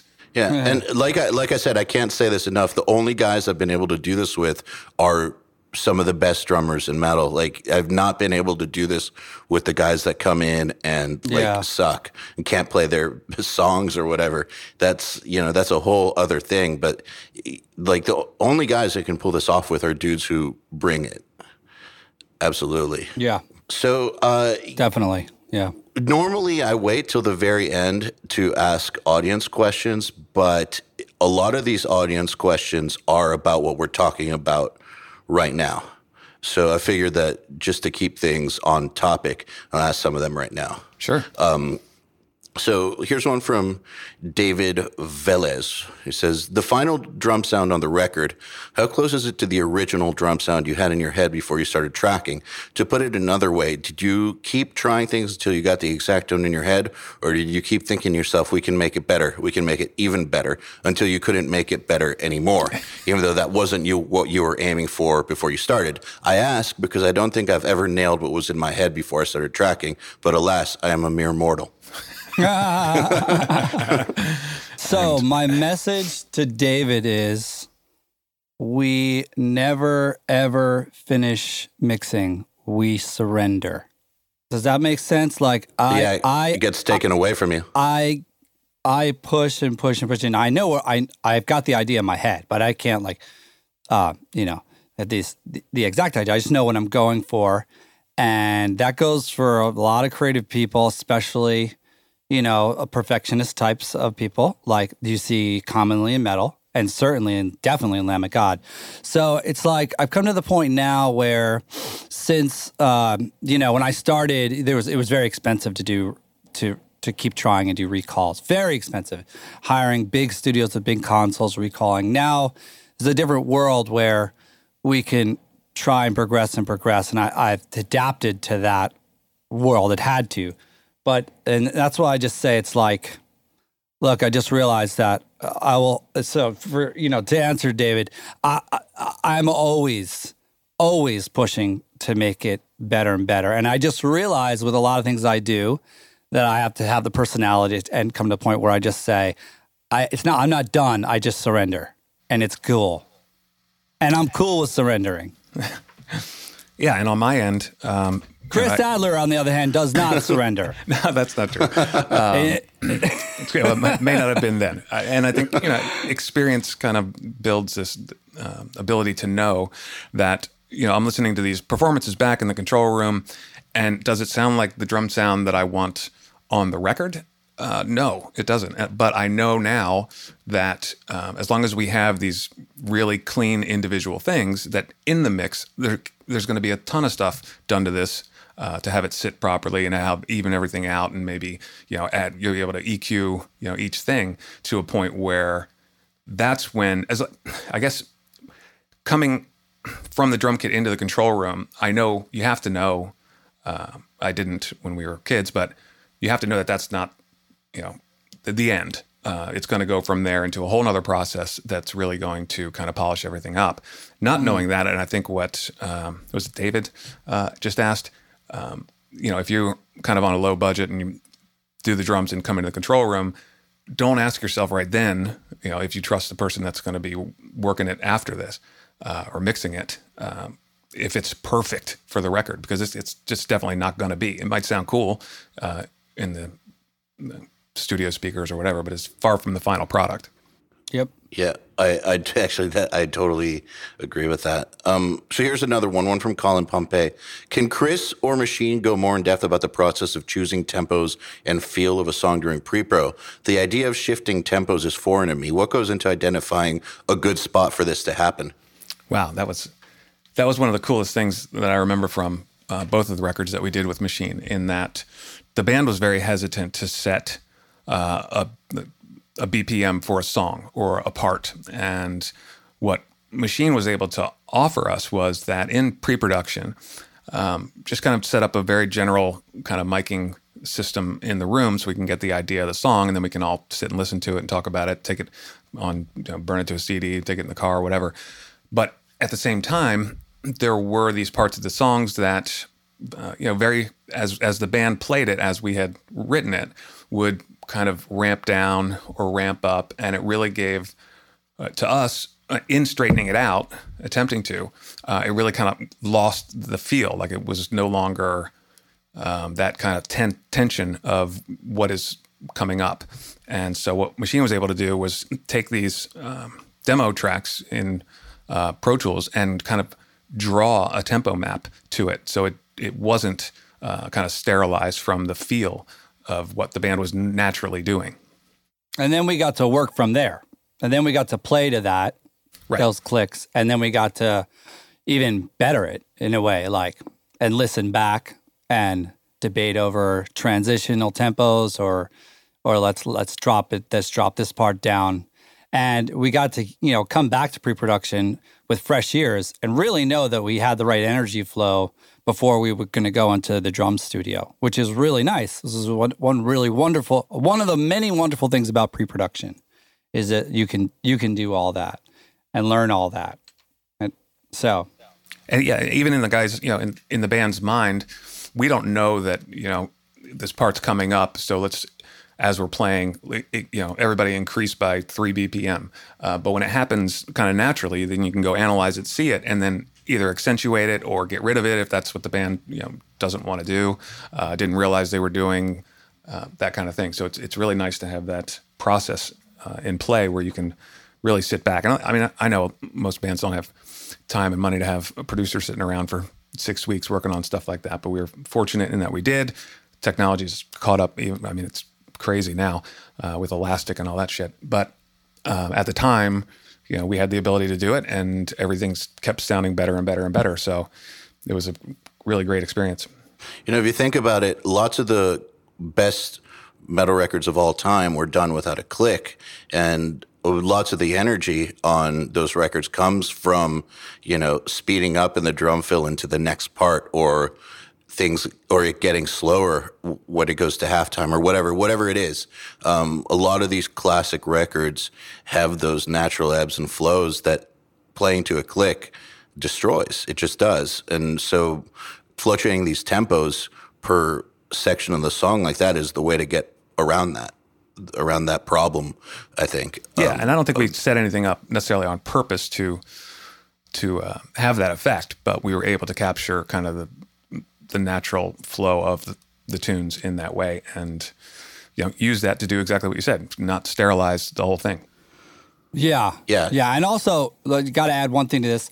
Like, Chris is a player, like when you commit to a tempo, right, it feels good to him. He's a player that his playing does not suffer whatsoever when he's playing to that click track. There are many, many drummers, they don't rehearse that way, they don't grow up that way, and they get to a studio and click track is new to them, and they may not realize this, but they start hitting their drums really poorly because their brain's going to the click track. So this is absolutely not Chris Adler. Chris Adler is very comfortable with nailing it with a click. So and so as we would do a lot with designing that changing click, and even the information he was given, was it cowbells on quarters, or was it that did it slow down where it needed more information, so it put a cowbell and then a ghosting cowbell on eighths or whatever. Like, it was always it was very friendly to Chris to have that we found the right one,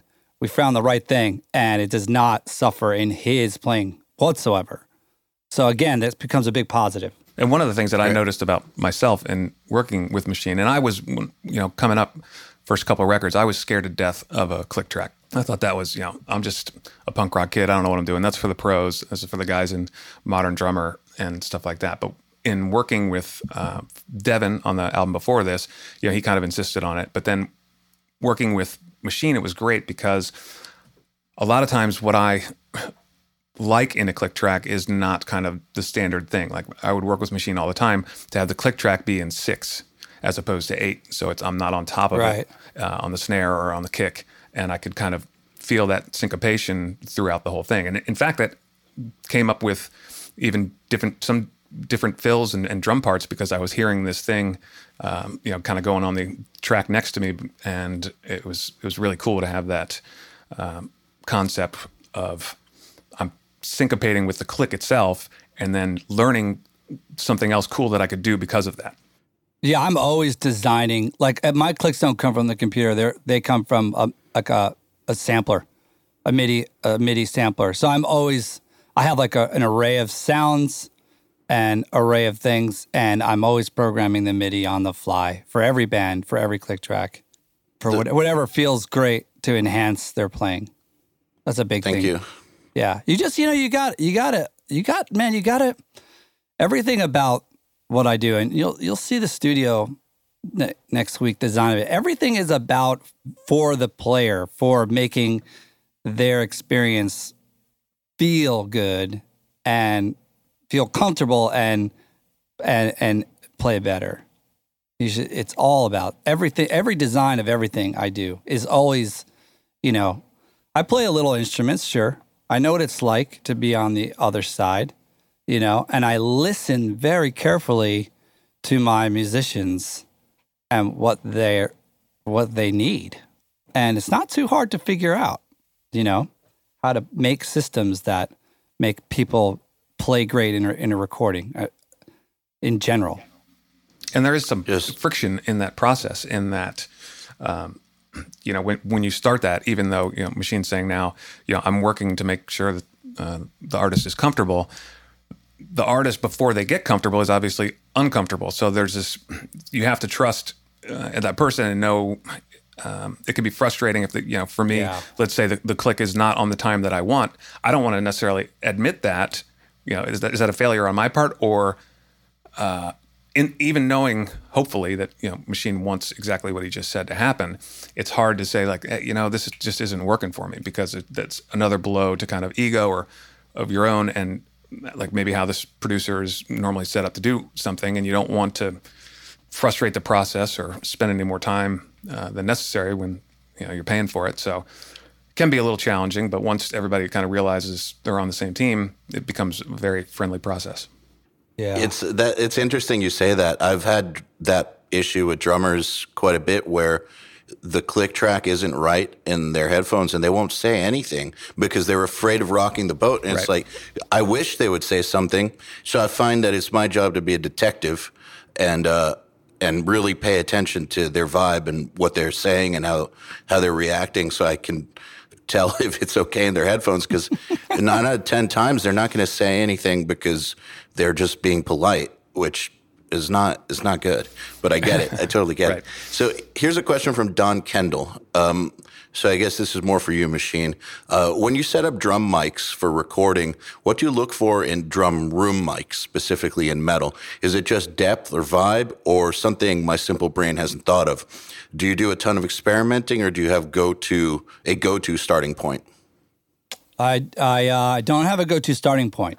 I really use my ears as microphones to listen to that given drum room, that given environment, right? Because I have been in a lot of different studios, actually. So when we're talking about room mics, they're capturing the sound of the drums as they are interacting with the room. So the room is part of the sound. So the best thing you could do, this is like ghetto logic. You're going to hear this term a lot coming up from me. It's like ghetto-minded, like it means common sense things. You know, your ears are microphones. So when you go into a new room, one of the greatest things to do is just take a snare and walk around and find a good spot for that snare drum in the room, and then set up the kit, and then just walk around high and low and find really good spots where the drums sound in the room. Now, I guarantee you, those are going to be great spots for microphones, right? And then this it's taken me years, and I'm still developing this. It's just then the understanding, and this takes time, dudes. I mean, just understanding the character of different microphones. The ribbon, these coals or these ribbons are going to be really cool down here. And then, the many steps I can take with them later in the mix, and so on and so forth. Or when an overhead, 6 feet, 10 feet above the kit, with this kind of mic is going to give me this. That just takes time, experimenting, trial and error. You guys are lucky because you've got these great shows, like Nail the Mix and URM Academy and all this YouTube shit, and you can go just see what everyone does, and you get a big jump start on trying it yourself, and there's nothing wrong with that. I didn't have as much as that. I tried and failed and learned fast and got to use my ears more, and it's sort of my personality to just do more of that.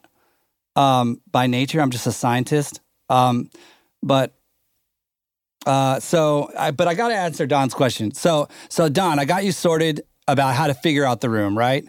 Use your ear for certain spots. As far as different mics, if you want vintage, like use ribbon mics, dude. That's the sound. That's the vision. That's the classic sound. They'll come in dark, right? And then you'll EQ high end into them, and on purpose. And that's the sound. That's the classic rock sound. 414s, AKG 414s, just generally really common mics and make great room mics. I like them on figure 8 often. I often like putting them near a wall. So one side of the figure 8 hears the wall as well. That's just a common thing that happens. But I'm not going to decide until my ears walk around the room and I get to pick spots. Is that enough? That was great. Thank you. All right. Eric Burt is asking this to both of you. Can you talk about the cymbal selection for this record? I've always struggled finding a balance of volume and tone, and the cymbals on this record seem to have been made for each other in terms of the pitch intervals and volume. Particularly, the hi-hats sound heavy without sounding too loud. That's for you, Chris. Yeah, well, I think it's very much the same process that Machine was talking about. I'm fortunate enough to have a endorsement with Meinl Cymbals, and going into the studio, I let them know and see if they can send me out some options. And we just kind of spend the time in the room, pick a particular song, or maybe a verse or a chorus or whatever, and kind of walk through that with as many options as we could get. And one of the things that we came up with on Sacrament was even the hi-hat sound that he's talking about. I had a different series of bottom hats to the top hat, meaning that not only we were trying different lines of hi-hats, we were taking the top of this and the bottom of that and seeing what difference that kind of thing made. So it's just really a matter of time and just experimenting and hopefully having the resources to switch things in and out. And you're lucky to be endorsed by absolutely one of my favorite cymbal companies. Yeah, Meinl are awesome. They really are. Yeah, I didn't quite get it at first, and then I realized later, like with certain guys coming around, it was like with Meinl, like, oh wow, these are awesome. But And to they me, made I don't huge- remember them. I don't remember them as a kid. I just don't know why. Maybe they were there. I just don't remember them. It was like They weren't. Well, they were, Okay. but they were like student level stuff. You get them in the music and art store for kids that are just starting. And so the company's made, huge headway in the market. And my experience with them has been incredible. And when I started, actually, I was using all Zildjians, and it took me, 2 years to even find the right Zildjians that I wanted, because I didn't have, a box of things to swap out. I just have to go to the store, hit it in the store, sounded good, take it back to the room, sounds like shit. So when Meinl approached me, I didn't have a full endorsement with Zildjian at all, but I was very hesitant to go with Meinl because it had taken me 2 years to figure out which Zildjian cymbals that I wanted. And he said, okay, yeah, no problem. Let me send you some anyway, and blah, blah, blah. And called me up, and he said, what do you think of these? And I was honest with him. I was like, dude, these kind of suck. And so he sent me some different stuff. Like over about a year, Chris Brewer at Meinl was sending me all this different stuff just to try out. And every once in a while, I was like, "Whoa, that does sound better than the Z16 or whatever it was." Right. And slowly, I was kind of placing them in my rehearsal space. And I said, "Listen, Chris, I think we've got everything pretty much nailed down. Like, this is actually going through all these series of things. These are actually closer to what I have been hearing in my head the whole time than the Zildjian ones are. But there's not a ride cymbal in the bunch that sounds anything like what I would want." And so he called me back about a week later and said, would you mind flying over to Germany with me and talking to the owners of the company about what's wrong with the ride cymbals? And I was like, well, no, I don't mind, but who am I? Like, I think our record had sold like 35,000 or something. It's like, I know you have bigger artists than me. What? He's like, man, I really believe that you are going to kind of make a dent in what you're doing. And I really want to get you over there in front of these guys. And so I go over there, and it's, it's round table, big German dudes in suits. And like, so, okay, so what's wrong with the ride? And well, I thought was amazing. What is not metal enough about this ride cymbal? That they are made from metal. Yes, so I do not understand. So not only did they fly me over there and have this meeting, they then kept me there for about a week, and we went into the facility and tried all these different things where they were able to change alloys and sizes and all this stuff. And I was just so impressed with knowing that I was not, a top tier drummer or in a top tier band, that they were making the effort in every way to improve what they were doing. And that was in 2003. So obviously it's come even further since then. And I think every cymbal company makes a great line of cymbals, but the relationship I have with them and their proof of dedication to their product really impressed me. And I wouldn't even consider changing ever. I don't think you can go wrong with any of the big ones, but I can just say specifically with Meinl, it took me a second to catch on because I guess my studio was endorsed by Zildjian, and the drummer in my band played Zildjian, and my brother, who's a drummer, played Zildjian. So it was just, that's what I was used to, and I had spent a long time getting to know what I liked. Yep. Through in a recording with those. But more and more drummers would start coming through that had Meinl endorsements. And so I was forced to start using them. At first, I wasn't sure because it was different, but over time it grew on me. Now I fucking love them. Like, they're great. I think they're phenomenal. I had to figure out how to work with them. And I think they're fantastic. Yeah, it's basically we're telling the same story. Yeah, that's just echoing it. So, All right, here's one from Jason Alford. Whose idea for whose idea was it for the typewriter sample on the kick? That was brilliant. It blew me away. Mine. All right. I mean, so look, here's the thing. In my planning and education for recording Lamb of God, I was, I asked for records to learn about metal. And one of the ones about like in the category of records to learn about production, I go like who's the most mind-blowing metal production? One of those was this band Meshuggah, and I was very, very envious of their kick sound, and it was so cool sounding to me, and it was so signature. The most important thing, so signature to that band, and I wanted so badly for Lamb of God to have that. I thought they were important enough, and Chris is a legacy drummer in the making. I'm like, I think it's really important that Chris has a signature kick, such an important instrument in metal. So, and we tried so hard. I mean, Chris and I, we like taped things to the kick drum. There were so many failed experiments to finding what's going to be our signature thing. So when you put on that Lamb of God record and you hear this awesome drummer, you know it's him. And it's all based on failure. And basically, and then I just started listening, just realized, this attack. I mean, I sampled this, I sampled that. I tried taping this to the kick drum, that to the kick drum. And I just realized to myself, I was like, a lot of this, what this actually is when I listen to various records, that attack portion kind of sounds like one of those old school typewriters. Like, that's kind of what it sounds like. So I was like, let me go to the internet and download it. Tick, tick, tick, tick. I was like, and then I blended that in, and that sounded really metal to me, in with the regular kick drum sound, and slightly unique. And yes, it happens to be an old school typewriter sample. Wow. I thought the question was facetious. Did you know, Chris? Did you know that? Did you know that I did that? I knew we had talked about you had like a millisecond of glass shattering. This kind of sound design that didn't work.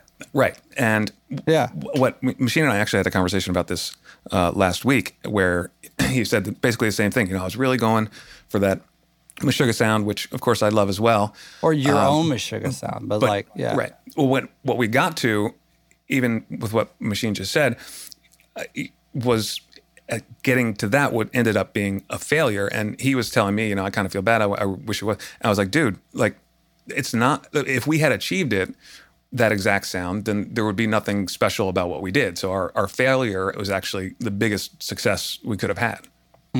Well said. Yeah, absolutely. As how many things are invented, by the way, by failing. Yeah, sure. And you get something else. But yeah, I mean, I wasn't, Meshuggah was a guide, and it was a guide because it was so stand out and so signature. But the intent was never to copy Meshuggah. I just wanted, the topic was to have our version of a signature sound. Right. And that had the presence and the character, like how that one was just so cool. It was a challenge. We did it. Yeah, definitely mission accomplished on that. So it's all right. I think so. All right. So moving on past Sacrament, a few things I just want to cover. And Chris, you said you had some sort of announcement, so I want to make sure that we don't forget that. So I'm just wondering if you want to do that now or later. Now's fine. So what's on your mind? Well, in that I'm not very good at sitting around doing nothing. So if the band's not on tour, if we're not writing, we're not recording, I'm still playing a lot of drums, going to the gym a lot, but I kind of find a lot of downtime, and I don't want to allow myself that and get in trouble or something. So I've been thinking about it for a while and just kind of waiting for the right band to kind of come around. But I worked for a long time. A product manager and digital sales guy at Epic Records is a guy named Jason Leckberg. And I know Jason. Yeah. He's great. He's been on the podcast, actually. Oh, cool. And we keep in touch, once a month or whatever. We send each other a list of bands like, oh, have you heard this kind of thing? And then we'll kind of debate back and forth. And I guess it was about a month ago, I was having one of those calls with him, and we both at the same time said, I don't really have a list this time. I just have one band. And he's like, that's crazy. Me too. I thought, well, so the band that I was referring to is this band called Discarnate from the UK. And they're sick. Dude, I have not had goosebumps like when I've listened to their newest record since I heard Symbolic. And every time I listen to it, it's still like just goosebumps over and over. So he and I are talking about this. We both independently go out to see the band, who totally crush it live as well, and get to know the guys. They're super cool. They're super fun.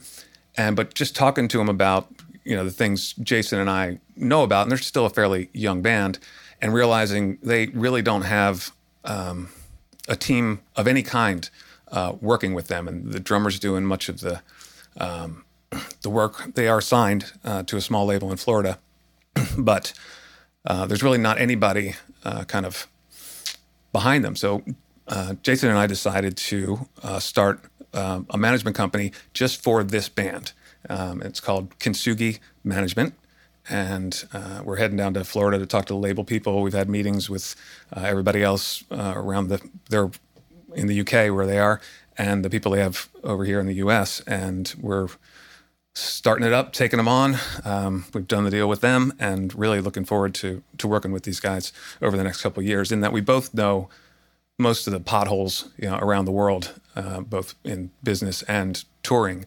And I really want to help these guys because they are incredible and they're still friends. And I see them, playing to 12 people for a bag of chips. And it's like, man, that shit will burn you out so fast. And there's so much talent in this band that I want to kind of help ensure that they have the ability to have somebody else kind of doing the fighting while they can continue to be friends as long as possible and keep writing stuff.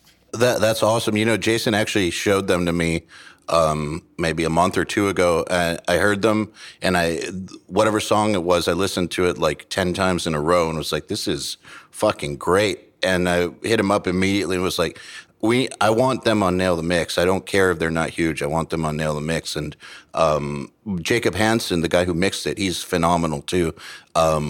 So like for not being big, they sure found a great mixer. But I hadn't heard something that fresh in a really long time. Yeah, it's like they have I don't want to continue the process of more and more subgenres, but they've got this kind of death groove thing going on, and they totally own the lane. I mean, there's nobody else doing it like this, and the songs are just undeniable.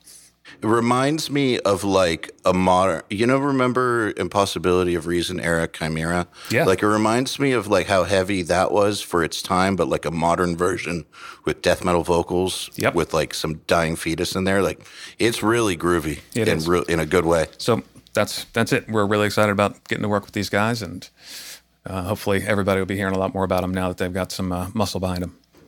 That's killer. So speaking of that, you're not liking to stay idle. One thing that I've heard about you for years now, like way back to like even 2005 when my band almost signed to Prosthetic, and EJ, the main guy at Prosthetic, was telling me about Lamb of God. He would basically talk about you a lot. He'd be like, Chris is the business guy in that band. Like, that guy's a brain. Like, nothing would be happening unless without his mind. And he'd like say things like that. And then, and I paid attention to that. And so I remember a few years later, like the producer edition or whatever it was called for Sacrament came out. I was like, wow, that's a really good idea. That was way ahead of its time. And I just paid attention to Lamb of God marketing. And I know that there's a whole team behind it, but obviously, I also knew that none of that stuff happened without the band.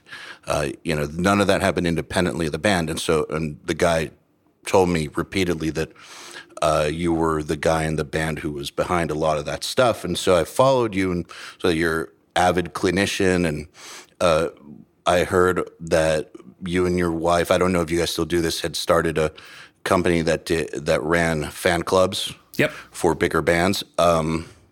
I remember hearing about that in like 2008, 2009. And so I've always heard that you were a very entrepreneurially minded musician. And so I just wanted to talk about that a little bit and see if you define yourself that way or where that even comes from. Yeah, I'm blushing. Certainly part of it is not wanting to just be idle, but it's from the outside, I'm sure, as we all know, this whole thing is a lot more glamorous than it is on the inside. So a lot of the things that I got into were certainly creative ideas, but they were out of some necessity of having either the band stand out a little bit and doing things a little bit differently, taking tours, putting tours together that some people would say, didn't make sense, but it allowed at the time kids that were coming to our show to not see basically the same band 4 times in a row, having other bands on the bill, and also expanded our fan base quite a lot by turning their fans on to kind of who we are. But for me personally, then I went into wrote a couple books about kind of the making of some of these albums, and have always been answering the phone to working with other projects and doing whatever I can, not only to keep myself busy, but because again, it's as big as Lamb of God is, or however big you think they are.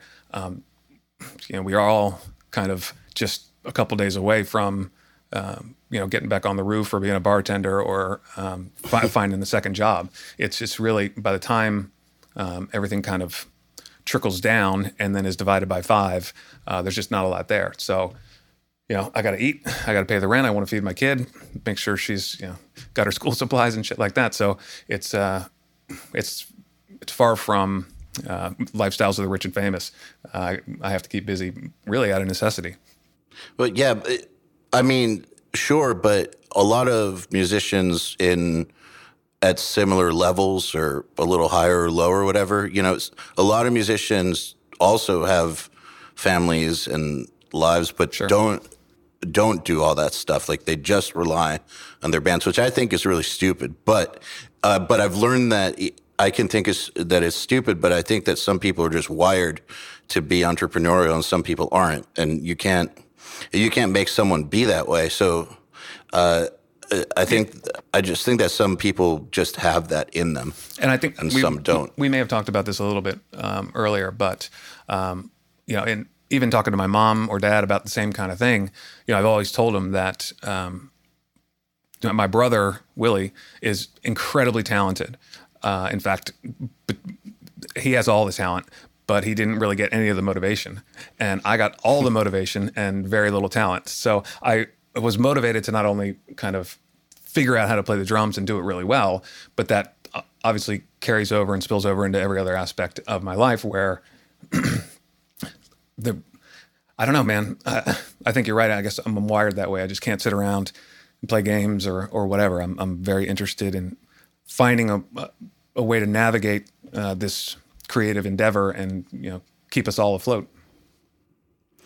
One thing I know that is like this for me, and I've talked to a lot of people who are also wired this way, but I mean, honestly, I have big visions for the future, always have, and have always followed whether or not people told me they were unrealistic. If I logically could see them working out, if I could reconcile it with my own doubts, but at the end of the day, one of the biggest motivators for me is abject fear that this could all fall apart and I'd have to get a job or, like bad shit would happen. Life would fall apart. Like it's just this never ending fear of just things going away. Right. Yeah, I absolutely have that too. I mean, there's no 401k in this. There's no monthly salary. It's really based on whatever work you put in. Hopefully you're able to take something out. But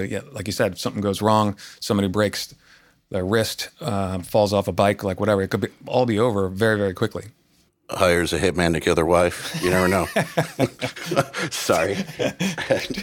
Had to go there. So I'd like to just interject for anyone listening that's thinking about being more entrepreneurial, right? Because like in Chris's story about Willie saying he's not motivated, but Chris, he's motivated. Like he has times where he's more or less motivated. But I think because I see so many guys and they're getting into so many things. I just want to say like one from experience and life experience, one big key thing that was left out here was one's ability to handle multiple moving parts. So some people are motivated and some people are like me, are extremely motivated. But then there has to be the CEO mind factor, which is the ability to handle multiple moving parts, right? And that doesn't mean that you're stupid or not, because you have to be very OCD and very super focused if, say, you wanted to be a brain surgeon or a rocket scientist. You couldn't even pass the courses or get there. But some people, those same people, could not be CEO of a company and deal with multiple moving parts and see more things from the outside or be able to surrender faster or blah, blah, blah. And that is another type of smart person. So yeah, in addition to like motivated, it's one's ability to be able to juggle like that, to be able to, their brain wired to be able to handle those multiple moving parts. I've heard it referred to as T-shaped. I'm going to probably say this wrong, but either T-shaped people or I-shaped people. Whereas an I would be, like you said, the brain surgeon or the guitar virtuoso or something. Right. Like someone who all they can focus on is that one thing, like the one thing that they live for, that they put all their energy into. And if that one thing fails, they're kind of fucked. But they're better at that one thing than anybody else. And then you get the T-shaped person, which is more like what I am, where pretty good at like one main area, which is, music. Like, I'm a pretty good guitar player, but never even close to as good as like the really great ones. I was pretty good at mixing and engineering and all that, but never as good as like the really great ones. But I can envision multiple things happening at the same time in the big picture and know how to get things going and all that. And that's what you mean by the CEO mind, I'm pretty sure, is what they would call the T-shaped person. Right. Where right. There's the one main thing, but then there's several other things that they can do as well. That, I mean, maybe they're not the best in the world at them, but they know how to put them all together in a way that works for moving things forward. Right. And then you've got Chris Adler, who is the best at one thing and T-shaped. So what's up with that, Chris? Freaks. What are you, a fucking Martian? Freaks in nature. Well, I don't get a lot of sleep, so. Yeah. And you're motivated. And I didn't. And you're so motivated, it's scary. I didn't mean to insult Willie. Obviously, he's motivated to be an incredible guitar player. It's just in comparison. Yeah. Yeah. And maybe he just doesn't want as many moving parts. And a lot of, it's a struggle. None of it's easy. So if you are that I-shaped person and things are going well, why create the frustration of trying to do something else? Yeah. And it's hard to, if you want to be like, say you want to be a guitar virtuoso, like there really isn't brain power for anything else. You got to go all in. Like you can't really do anything else. Right. It's the same reason for why the guitar virtuosos are not like the best writers, for instance. It's not that they're not talented enough. It's just they chose to take those hours of the day that they have for creativity and put it into guitar playing. That's, they can't really focus on business too much, like, or else they're not going to get their practice in. Right. And if they don't get their practice in, they're not going to be the best. So, and that's something that people ask at my clinics, and something I started talking about, where I get asked a lot, like, who do you think is the best drummer in the world? And I always say, I don't know his or her name, but I'm pretty sure they're in their mom or dad's basement practicing 24 hours a day, and no one's ever going to know who they are. Right. So there has to be a point where you kind of open things up a little bit, and maybe that is a bit of a detriment to being, the world-class player. But again, what's the point if you can't get out there? Yeah, kind of no point, in my opinion. At least for me, Right. personally. I mean, maybe there's some self-satisfaction, but it's not going to get you very far.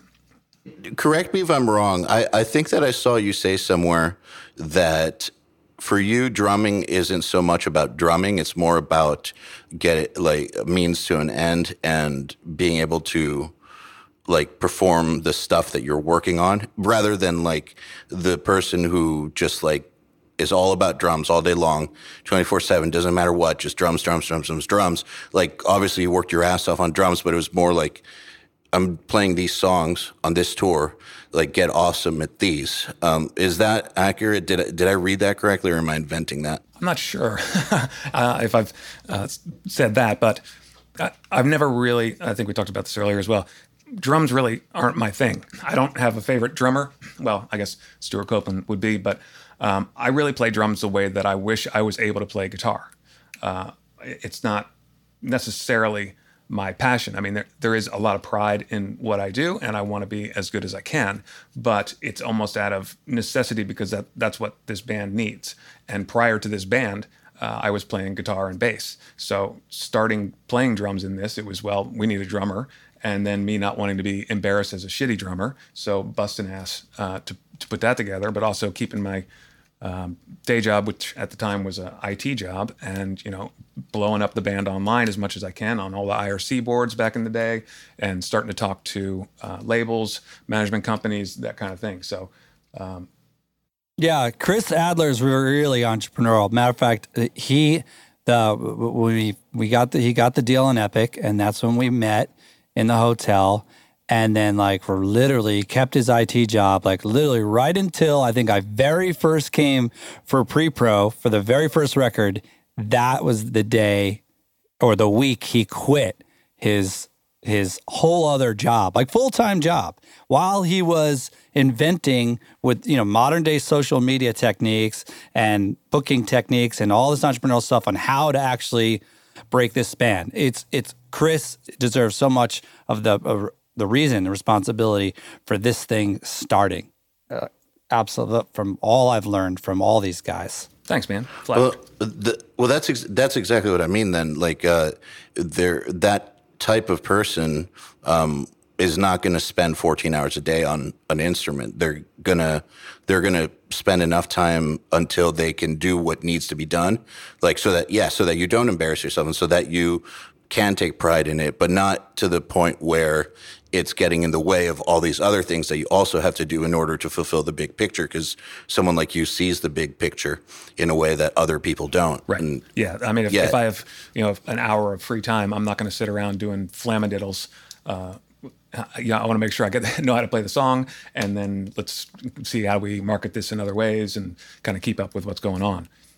Yeah, the thing that the T-shaped people have that the I-shaped people don't is that vision and the understanding for how to work all those different elements. So without them, nothing moves forward. And so it's they both need each other, I think, but but it's not, this whole jack of all trades thing is total bullshit in my opinion, because you need someone who has their hands in all pies, who understands where it's all going, where it could be, what it will be, all those things.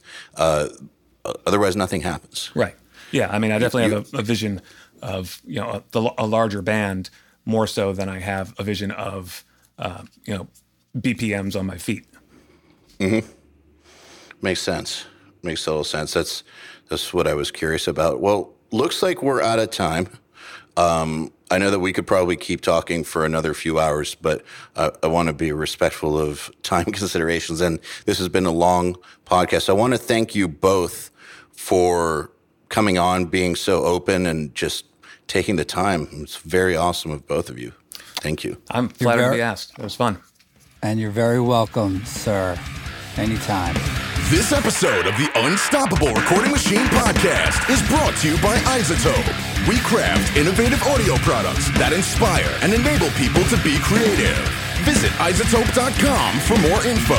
This episode is also brought to you by SonarWorks. SonarWorks is on a mission to ensure everybody hears music the way it was meant to be, across all devices. Visit SonarWorks.com for more info, to ask us questions, make suggestions, and interact. Visit urm.academy and subscribe today.